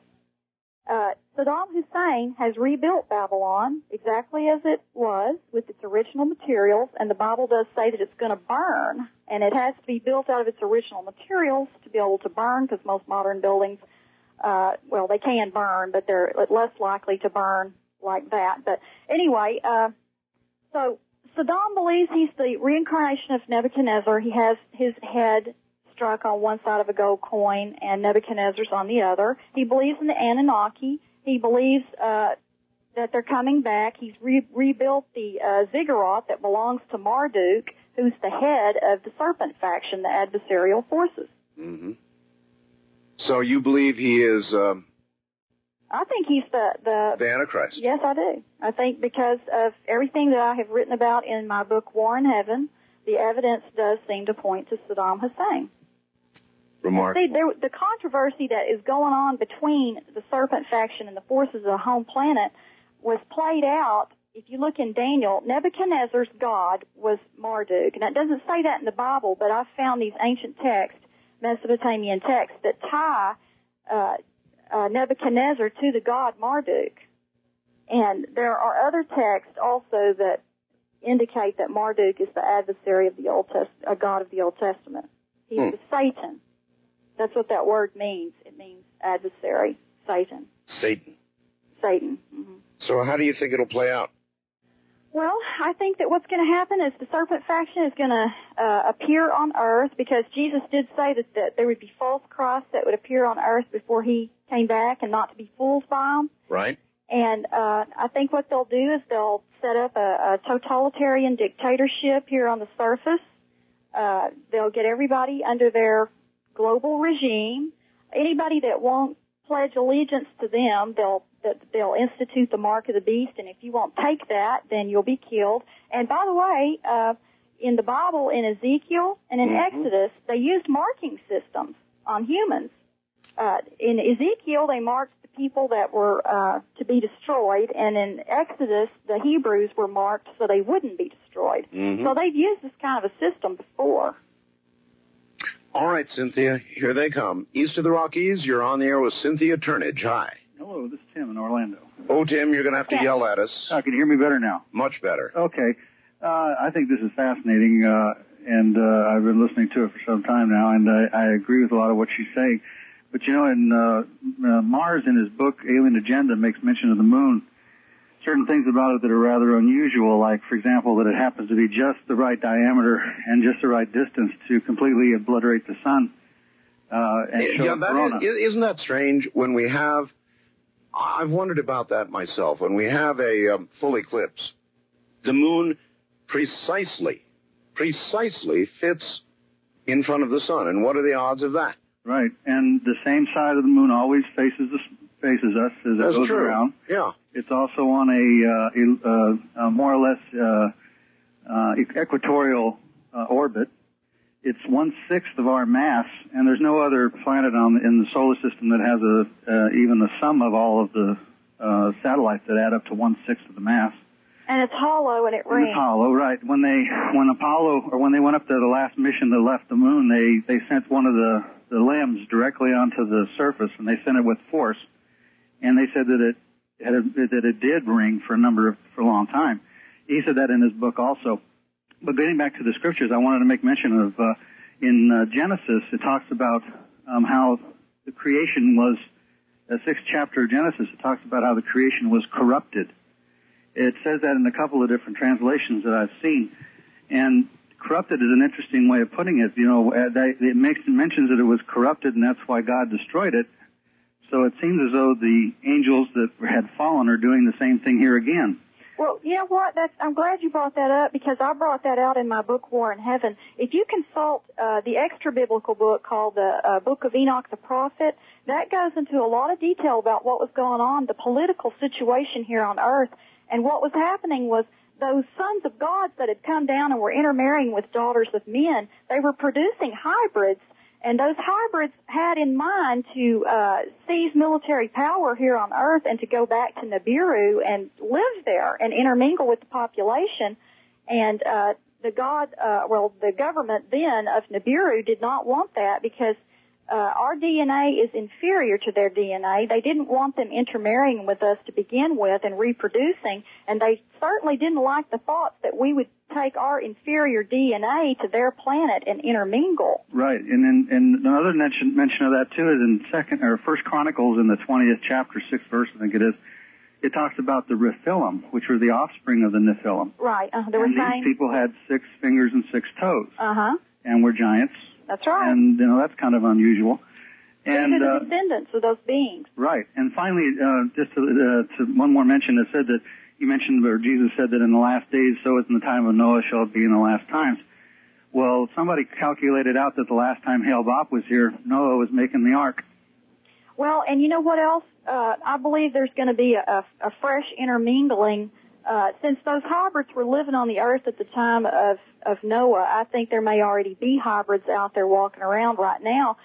Maybe a lot of the abductions and things that are going on, and the people that the females are being impregnated or whatever, maybe those fetuses are being altered with some Nibirian DNA put back here on Earth, and they're here for a purpose, for a reason. Maybe at the critical moment when the serpent faction is ready to appear, those hybrids will start doing whatever it is they're supposed to do. Like they're like infiltrated spies here to do espionage and destabilize our society. Right. Well, if you're going to take over a society, you've got to have some kind of a group that would be willing to work with you, and that's right. humans certainly can do that. That's right. And if you think about this, whenever invading forces in our own Earth history would invade a country, the Romans did this, they would rape the women because they wanted the women to have children that were part Roman, so that they would say, oh, well, I don't hate the Roman Empire because after all, my child is part Roman. It makes you have this affinity with your subjugator. That's right. That's true.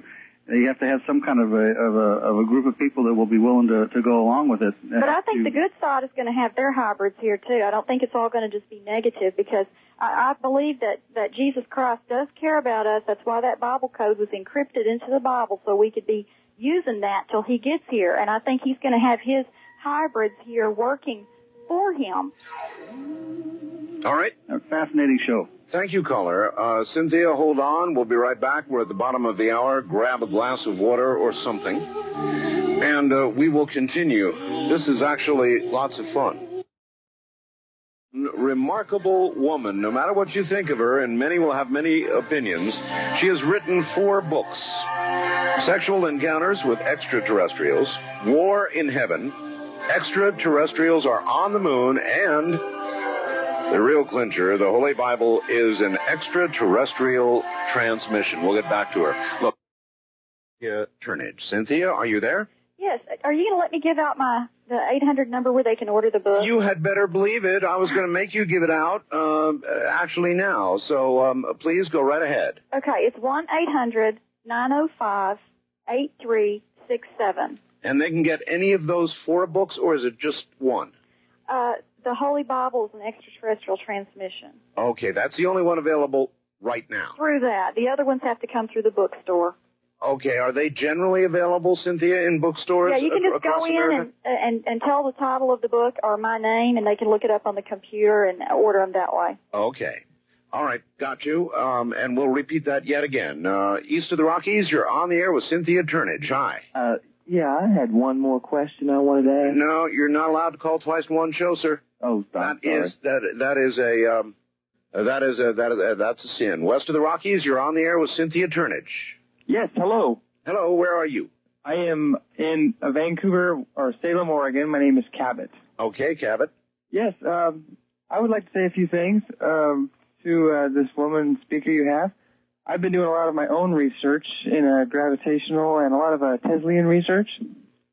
I have done a lot of research in gravitational fields and ether fields and how they interact with the flowing of light.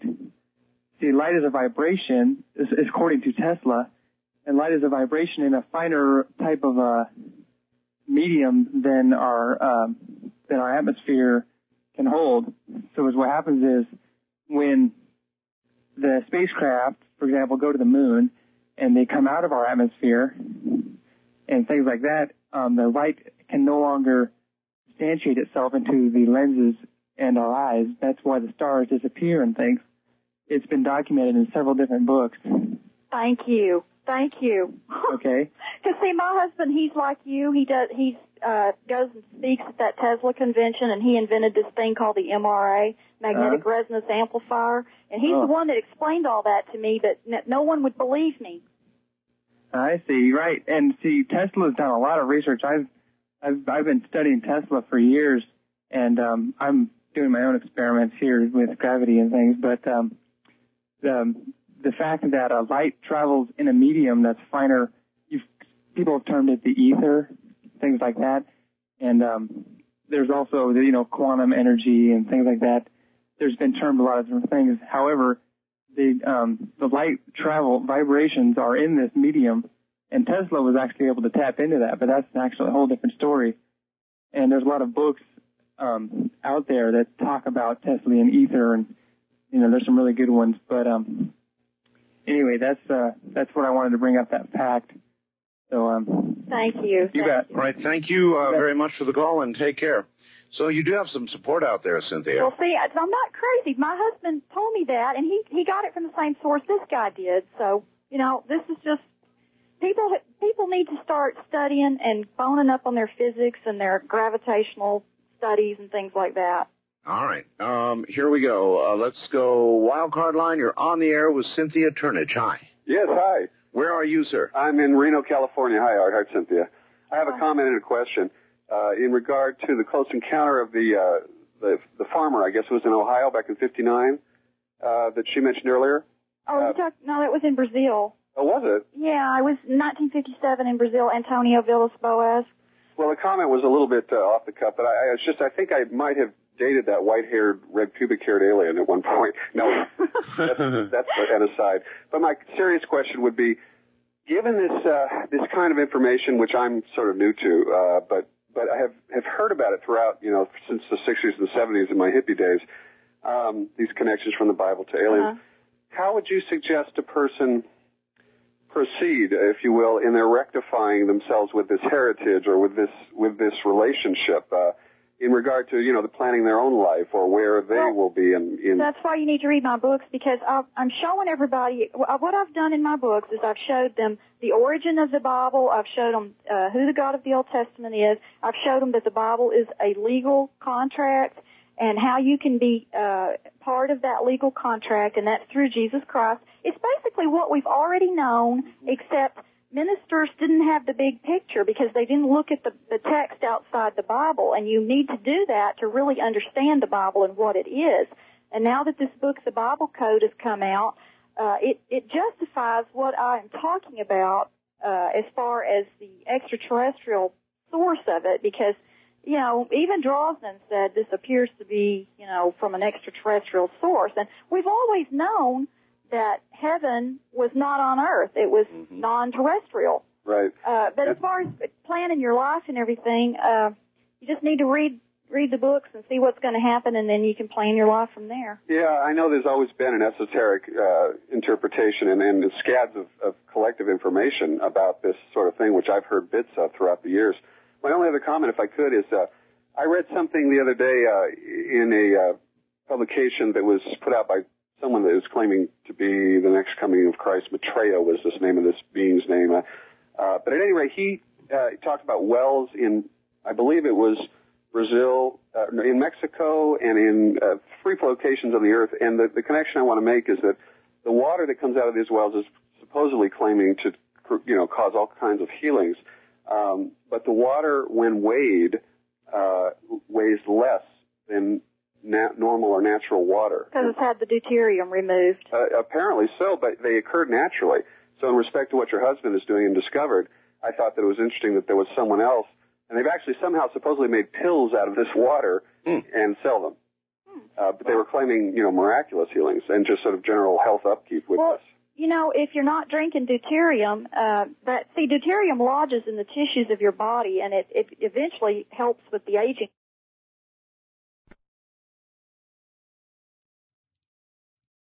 With the aging process, because it damages the organs over a long period of time.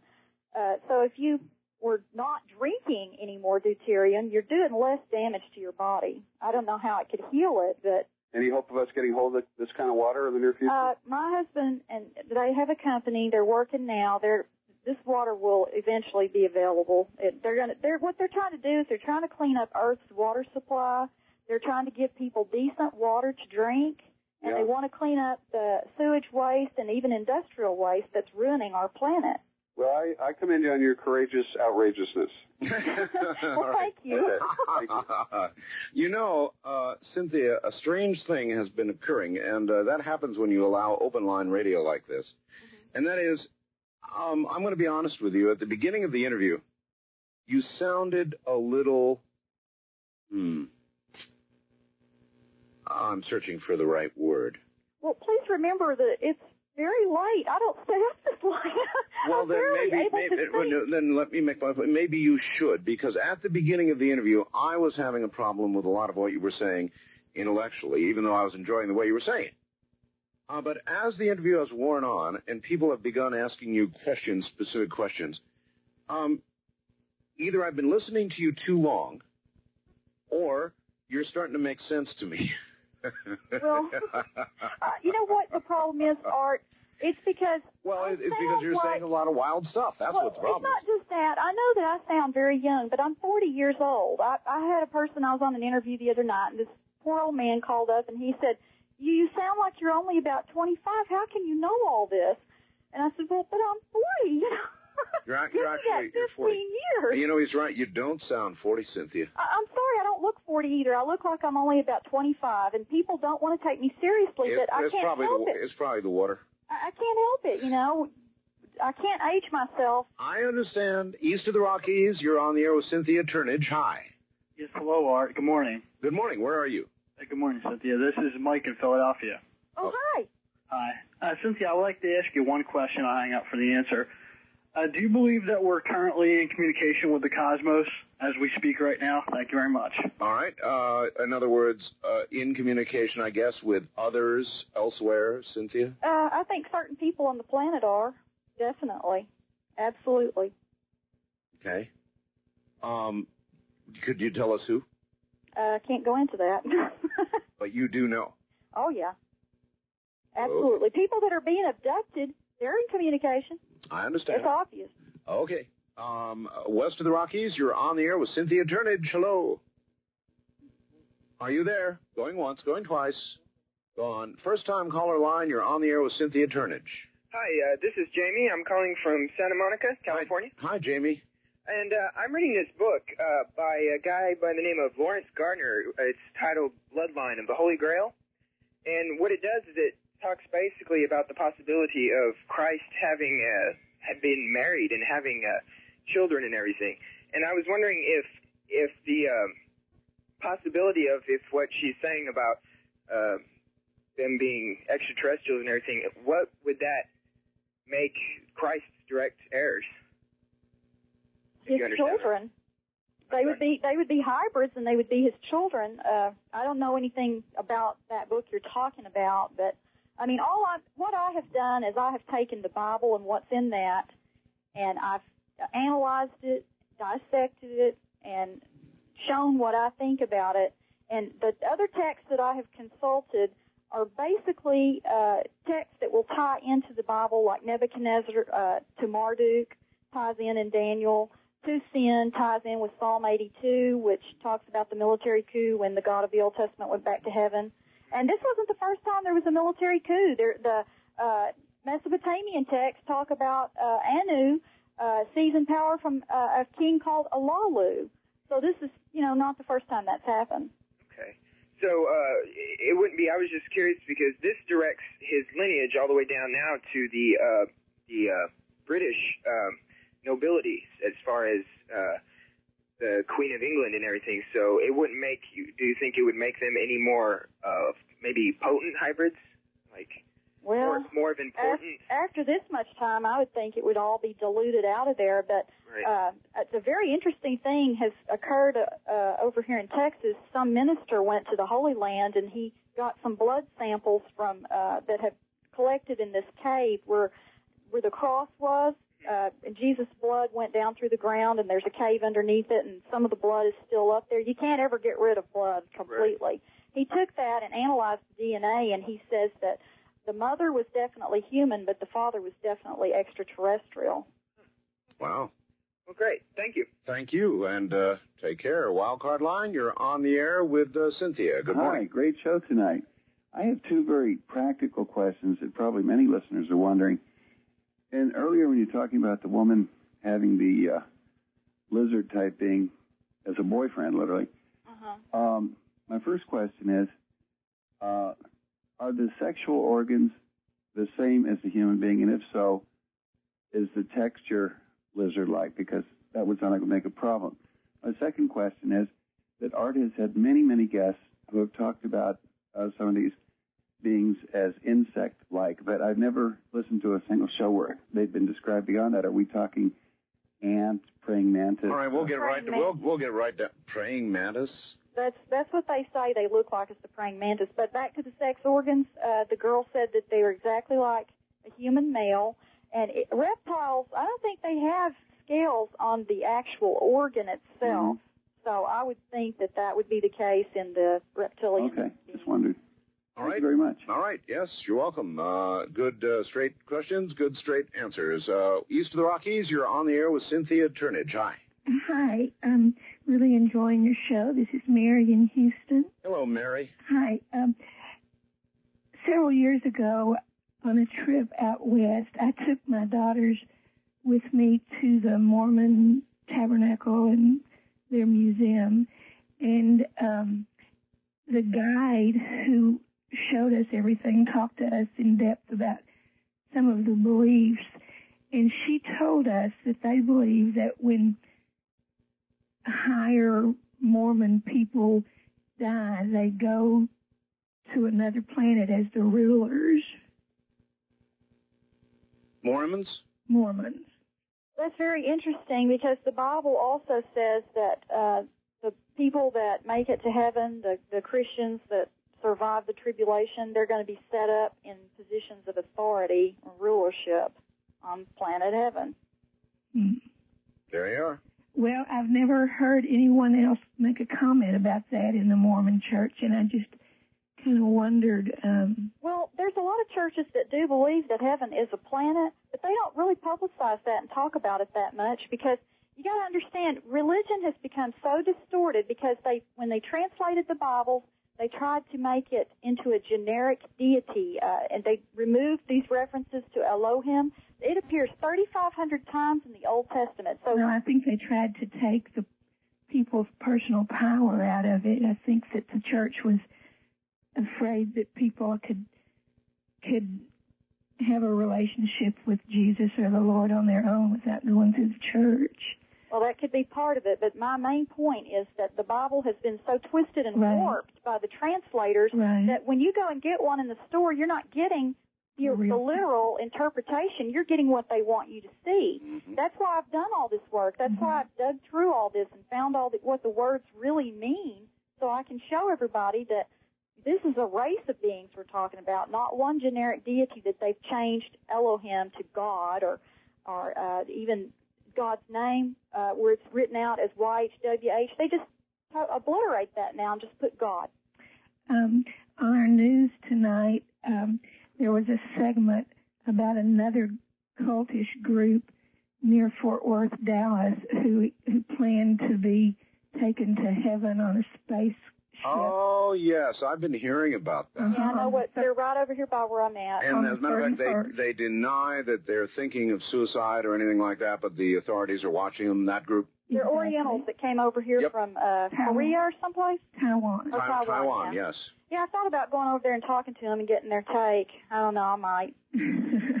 Thanks so much. Somehow I think you do just fine with them, Cynthia. You ought to consider it. Well, I might go over there and enlighten them. West of the Rockies, you're on the air with Cynthia Turnage. Hi. Art Bell. Yes. Finally, I got through to you. I've been listening to you since you were in out of Nevada. I'm still out of Nevada. I mean, in the... Yes, I understand. In the Union Hotel? The Union Plaza Hotel at that time, yes. Listen, how can the moon possibly be hollow when it was blown out of the Pacific and blown out a 250,000 miles out into space? There are people who have that theory, but listen. It's not just a theory. Well, yes, well, all right, prove it. Okay. One side of the moon is magnetic. That's why it's facing the Earth all the time. Right? No, don't get me to say right. Okay. How do I know one side of the moon is magnetic? I don't even properly understand gravity and magnetism anyway. Do you? When it was blown out into space, all the water poured into that hole, and came down over the hole. Wait a minute. Into what hole? The hole that was made by the moon when it was blown out into space. And that became the ocean? No, all the water poured into the hole, and it came down over the poles. That's what I'm saying. That became the ocean. And no, it came down as ice and snow. The snow was 40,000. Ice and snow was 40,000 feet high on the poles. All right, listen, I'm afraid we're going to have to leave that gem right where it is. Cynthia, I wouldn't, if you can do the last hour, I wouldn't miss doing it for all the tea in China. I'll be happy to. All right, stay right there. Moody River, more deadly than... This is interesting, coming at you, Cynthia. Listen to this. Art, I've never read your guest books, but many of the facts, in quotation, she's talking about just don't pan out, although there are some clouds visible in a few lunar photos. He admits that. Mm-hmm. There is not enough atmosphere for them to drift. Now, in my opinion, in for a penny, in for a pound. In other words, he admits there are a few clouds on the moon. Mm-hmm. In for a few clouds, in for a thunderstorm. I mean, I would have said there's not a chance there's a cloud on the moon. You said there was. I kind of rolled my eyes a little bit. But here, some fellow in Georgia is coming at you and saying, yeah, all right, there's a few clouds, but not enough for the LEM to drift. Come on, folks. Either there are clouds or there aren't. And if there's clouds, there should be enough atmosphere for the LEM to drift. And I'm not the one that said the LEM drifted. The Apollo astronauts, that's documented that it drifted. Well, it moved in a lateral fashion. Now, I don't know whether that constitutes atmospheric drifting or whether they had some sort of lateral thrust. I have no way of knowing that, but it did. They were almost out of fuel when they got there. I doubt if they'd have been thrusting. That's right. They were almost out of fuel. I mean, they were like trying to conserve every precious drop because they wouldn't be able to get back to Earth. Yep. East of the Rockies, you're on the air with Cynthia Turnage. Hi. Yeah. I heard what you were talking about, water on the moon and all that, and vegetation. Yep. Yeah, there's small traces of, like, water and chemicals that make up a planet or a moon. Yeah. And all these elements always, collide with each other. Asteroids, too, And, it's pretty interesting what that lady has to say. She's a real good talker, Well, she's right here, and she's listening to you. Thank you. Yeah, you're really, really good. At first, it sounded a little different what you had to say. Then it got really interesting, like everybody thought, and that was really good. Well, I hope everybody will take into consideration that it's the middle of the night. I haven't had any sleep. I'm not at my best tonight. Actually, I think you're doing very well myself. Yeah, like the Utopia region on the moon, the Sphinx and all that. That's on Mars. Okay, it's like a woman's face. That's on Mars. All on Mars. Yeah, well, you look at the canyons and the mountains here on Earth, you see a lot of different shapes. I see millions of them every time I cross the United States. Well, and, that's like seeing the same thing. I'm not saying that these are shapes, though. These are pretty clearly defined. I wouldn't stick my neck out. Yeah, they were built by Earth slaves. Huh? The extraterrestrials had bought slaves from Earth to Mars and Moon and different hidden planets and asteroids because they've got that capability of traveling that far, by far, easy. Have you ever seen the movie like Contact? That's like peanuts to them, Yeah, and it's real interesting. Carl Sagan spent his whole career talking about how there were no extraterrestrials, and then he writes this book, Contact, and this movie's made after he's dead. That's quite a statement. Yes, it is. West of the Rockies, you're on the air with Cynthia Turnage. Hello. Hi, Art. This is Robert from Anchorage, Alaska. Hi, Robert. On the new big 50,000-watt KENI. Yes, sir. I got a question for you. How did the moon ring without an atmosphere? Doesn't sound need an atmosphere to... Well, now that's seismic. That's a good point. Well, not necessarily. That's seismic ringing. And I don't think you need atmosphere. You would need, certainly, there's no sound. As they say, nobody can hear you scream in space. But the sensors were actually physically attached to the moon. And so they were hearing the resonance? The resonance, that's correct. That's probably it. Okay. I can't really say one way or another if it's hollow or not, but I was kind of questioning if it was going to ring. Well, if it's not hollow, how could it ring for how long, Cynthia? It rang for hours. I'm not sure. I'd have to look it up, but I know it rang for quite a while. Yeah. Yeah. Like I said, I wasn't questioning if it was hollow or not. I was questioning if it actually rang. Well, it did. Yes, there's no question about that. There's no question. That's in encyclopedias about the moon. No, because my thought was if it did ring, then it obviously had to have been in the studio. Oh, I see. I see what you're driving at. We never went to Mars. I don't buy into that one either, but... There's something I'd like to add before we run out of time. I want to say something about the crop circles. Oh, absolutely. Other Please do. researchers haven't noticed this, okay, because they don't know anything about the Mesopotamian religion. But the Mesopotamian priests, when they wanted to contact the deities, would draw a magical circle and stand in the middle of it. Mm-hmm. That's how they contacted their deities. And it just seemed odd to me that the first formations that appeared were circles, and it was as though these Mesopotamian deities were saying to us, okay, now we're ready to talk to you, get in the circle. And if we think about where they started to appear in 1976 to really proliferate, I mean, I'm not going to say they haven't ever appeared before that time, but they really began to proliferate in 1976 in England. England is one of the last remaining monarchies on Earth, and the Mesopotamian texts state that kingship was lowered from heaven. So wouldn't these Nibirians go to a place that they consider legal to begin their dialogue with mankind? And I believe that those are transmissions from that serpent faction to mankind. I see. That could absolutely be so. All right. Here we go. First time caller line. You're on the air with Cynthia Turnage. Hi. Yeah, hi. This is Art Bell. It is. Yeah, hi, Art. I'd like to talk to you and your guest about, there's a minority of people that, and I don't know if this was on your show or one of the other shows, but that claim that the moon is, well, I don't know if you would call it a man-made satellite, but a satellite that is not natural. Well, there's a lot of evidence for that. I'm not going to say either way, but I kind of lean towards that if it's not an artificial satellite drug in from someplace else, then it's been turned into one. Well, I have read reports that there have been some kinds of research or scientific work that's been done that has never been released to us that'll conclusively show that underneath the surface it is not of what am I trying to say? It is not a natural kind of terrain. It's like a metallic.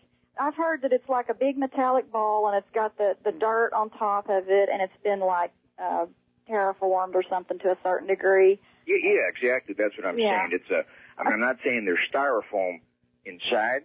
Yeah.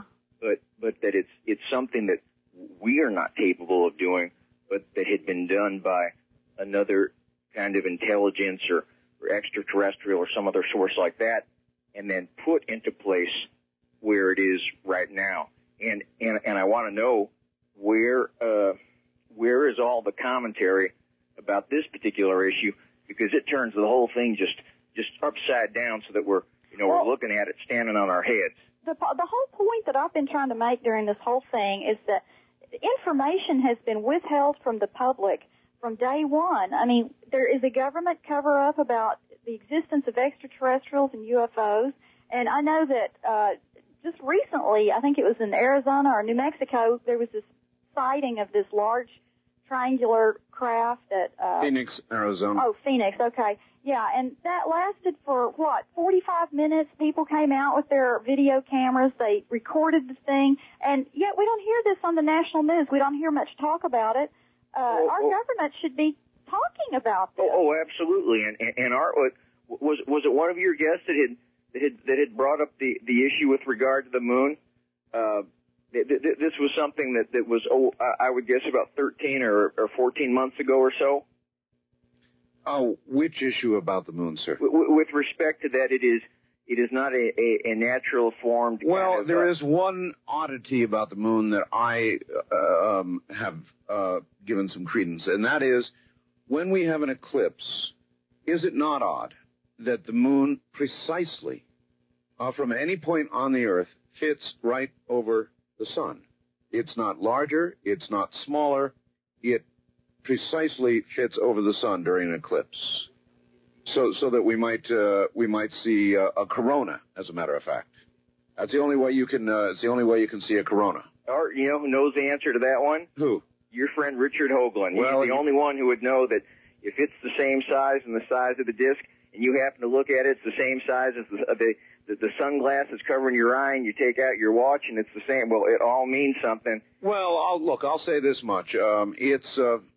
It's a whopper of a coincidence. Now, I don't know if I can go any farther than that, but just about anybody out there has to admit that for the moon, its size to be precisely from the Earth at an exact distance to block precisely and no further and no less the sun so that we get a corona is pretty weird. East of the Rockies, you're on the air with Cynthia Turnage. Hi. Oh, hi. I'm calling from Rhode Island. Yes, Providence. sir. Yes, sir. And actually, the local station stops carrying you as a 5, so I don't know what you're talking about up to this point. But, well, I had a comment and a question. Okay. I'll start with a question. A couple of weeks ago, you had a show which I didn't get. I was hoping you'd repeat it also sometime, but the gist of it was, because I didn't get to hear the whole thing, but it was a Christian man who I believe was a scientist, and he thought that any UFO beings were devils and demons. Oh, yes. And so your guess now, how does this square with her? Well, I'll answer that. All right. There are a lot of creationists. There are a lot of creationists who believe exactly that. I had one on not long ago. What do you think, Cynthia? Well, I think that in a way they're right, that the aliens that we're seeing now, most of them are most likely members of that serpent faction, which means that they would be, to the fundamentalists, they would view that as being demonic or whatever. Actually, those beings are all physical beings that look like us. It's just that they're members of the adversarial faction. That's my take on it. I'm not going to say that every alien that visits Earth is bad because, first of all, there's a verse in the Bible, Ephesians something other, I can't remember now the exact thing, but it does say that there are principalities and powers that are watching what's going on Earth right now. The reason they want to watch is because they want to see if the God of heaven is going to keep his contract with mankind.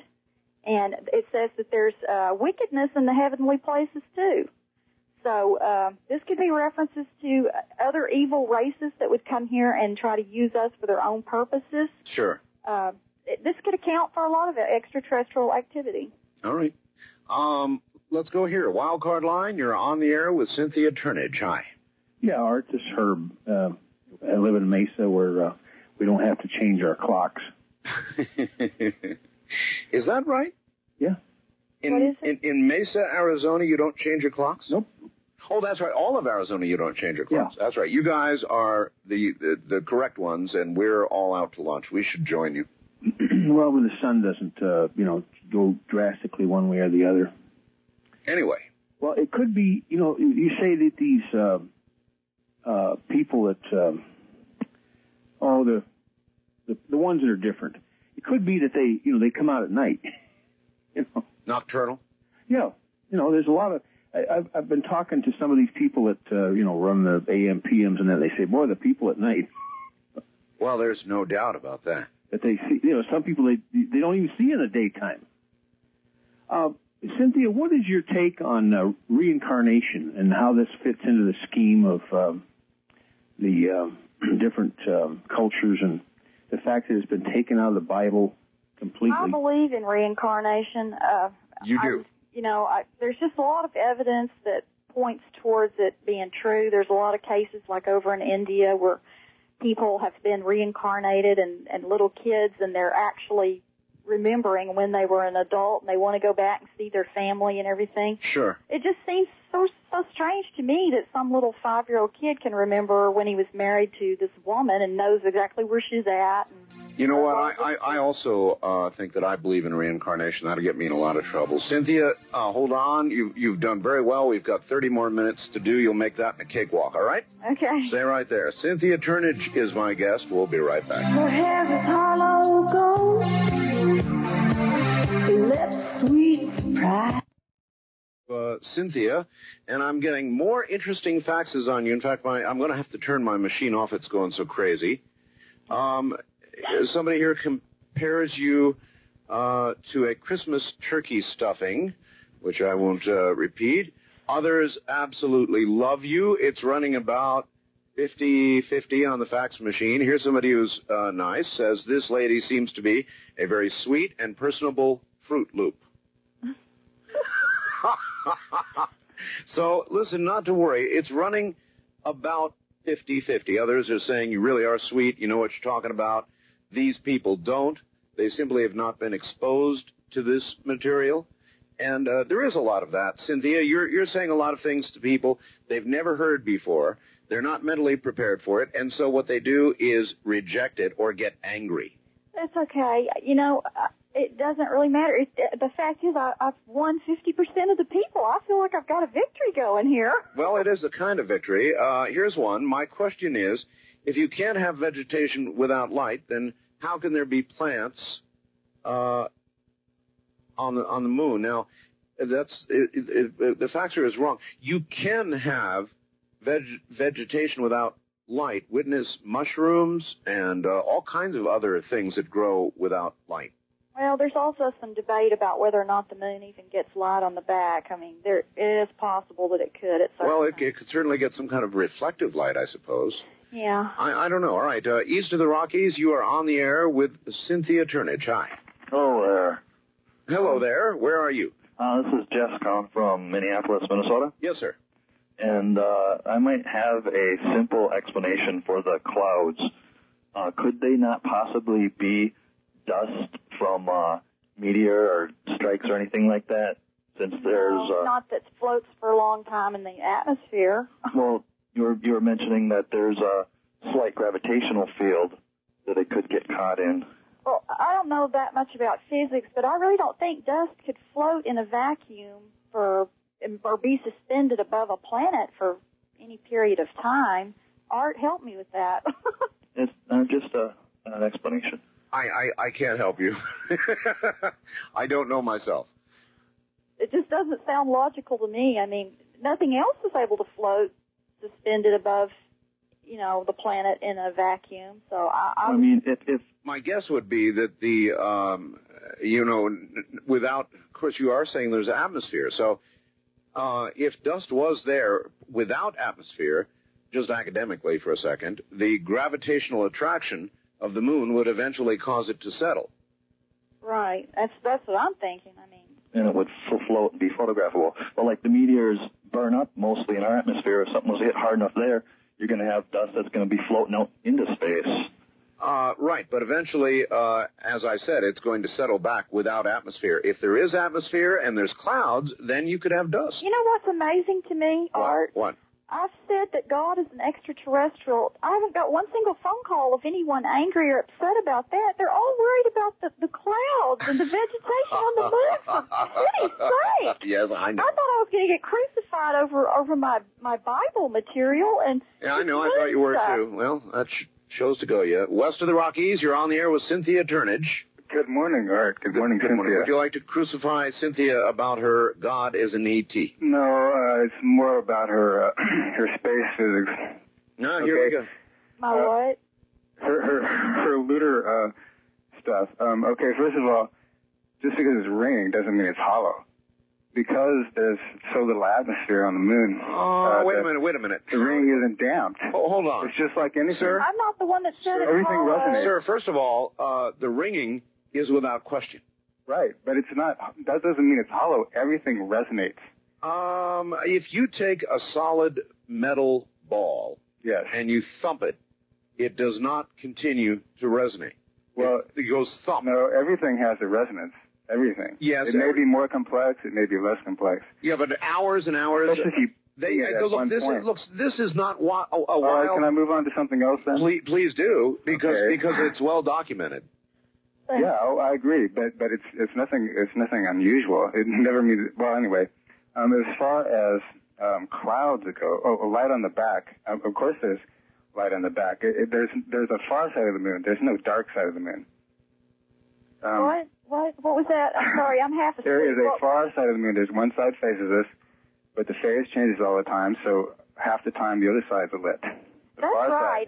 You're right about that. That's why I said. I knew you knew that. I knew you knew that.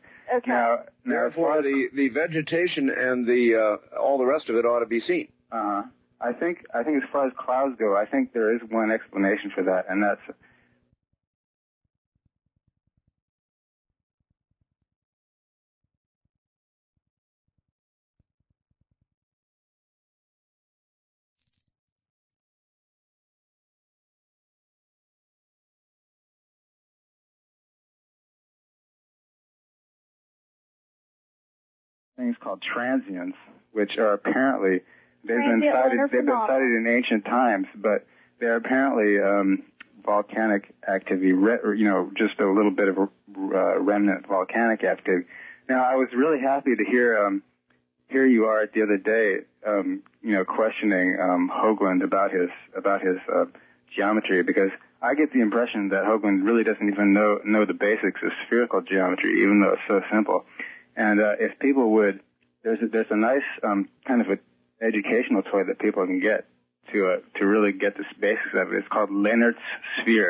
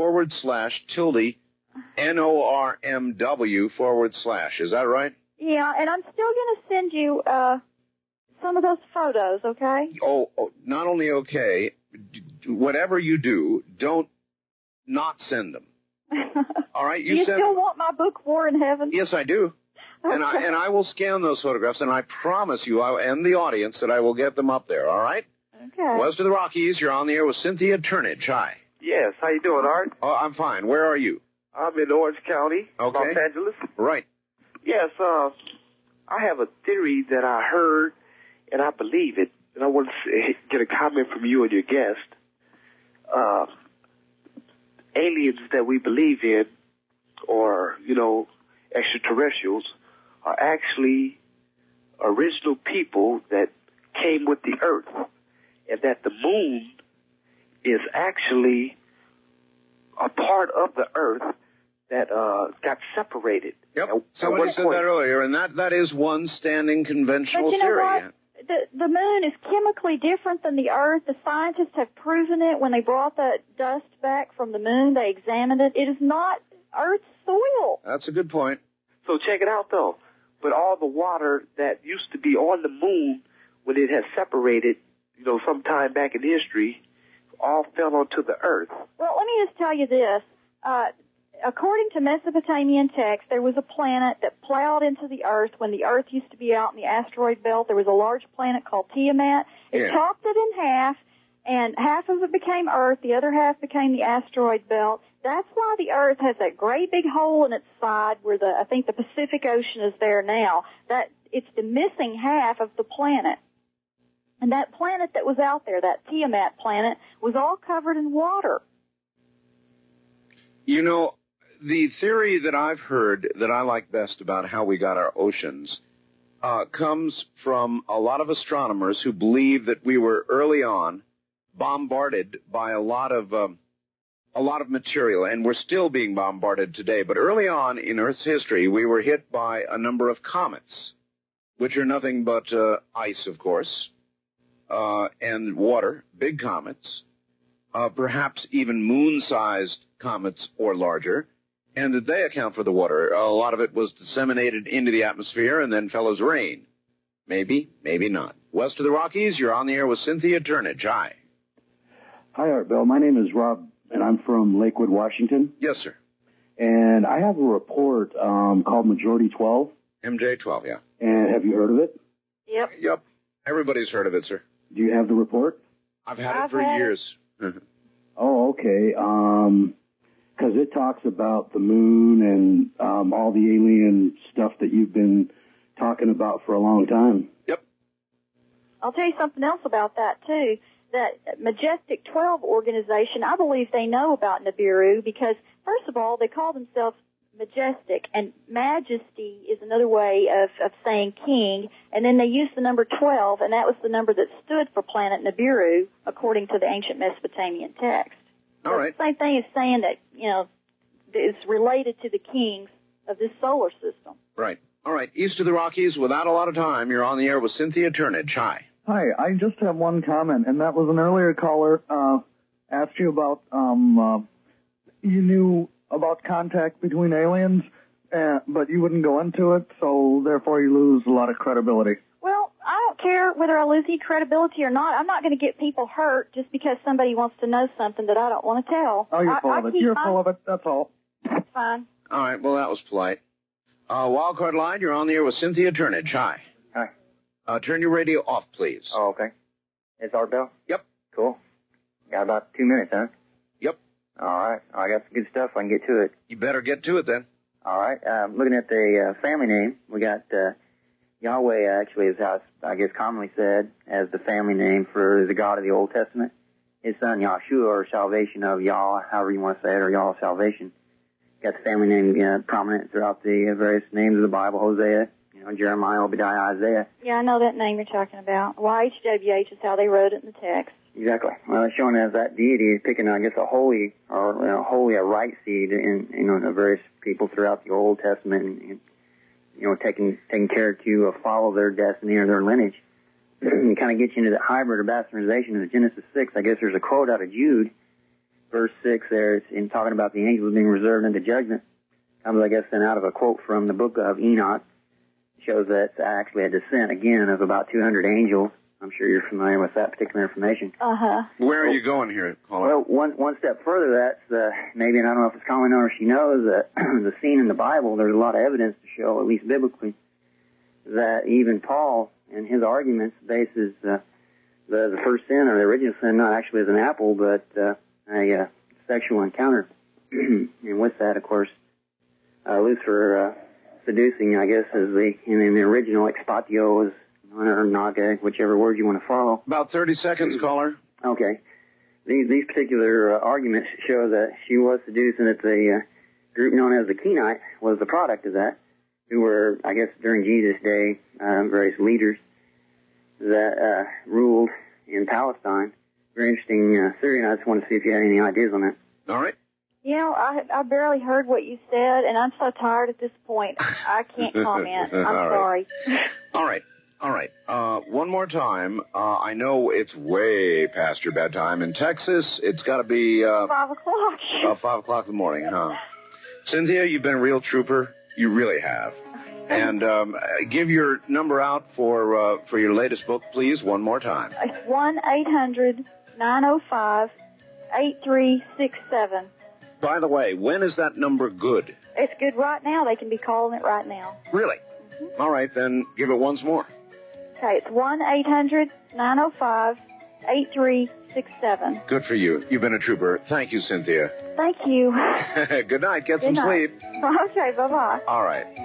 I shall be sitting here playing with these cameras for a while yet, folks, as I am trying to get them to do what I want them to do.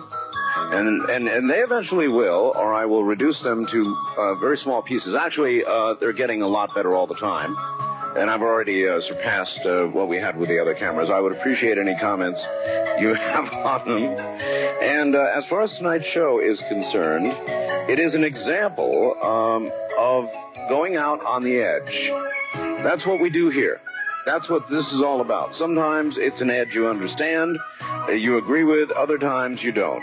Reading the faxes, it's been running about 50-50. But what I would like to say is that those who are rude, sort of, in my opinion, like that caller a few moments ago, lose an awful lot of it, credibility, that is, themselves, when they utter some little lousy, rude thing and hang the phone up. So, see you tomorrow night. It'll be yet a different program tomorrow night. I think you're going to enjoy it. Once again, we'll be talking or investigating the realm of remote viewing. From the high desert, I'm Art Bell. Good night.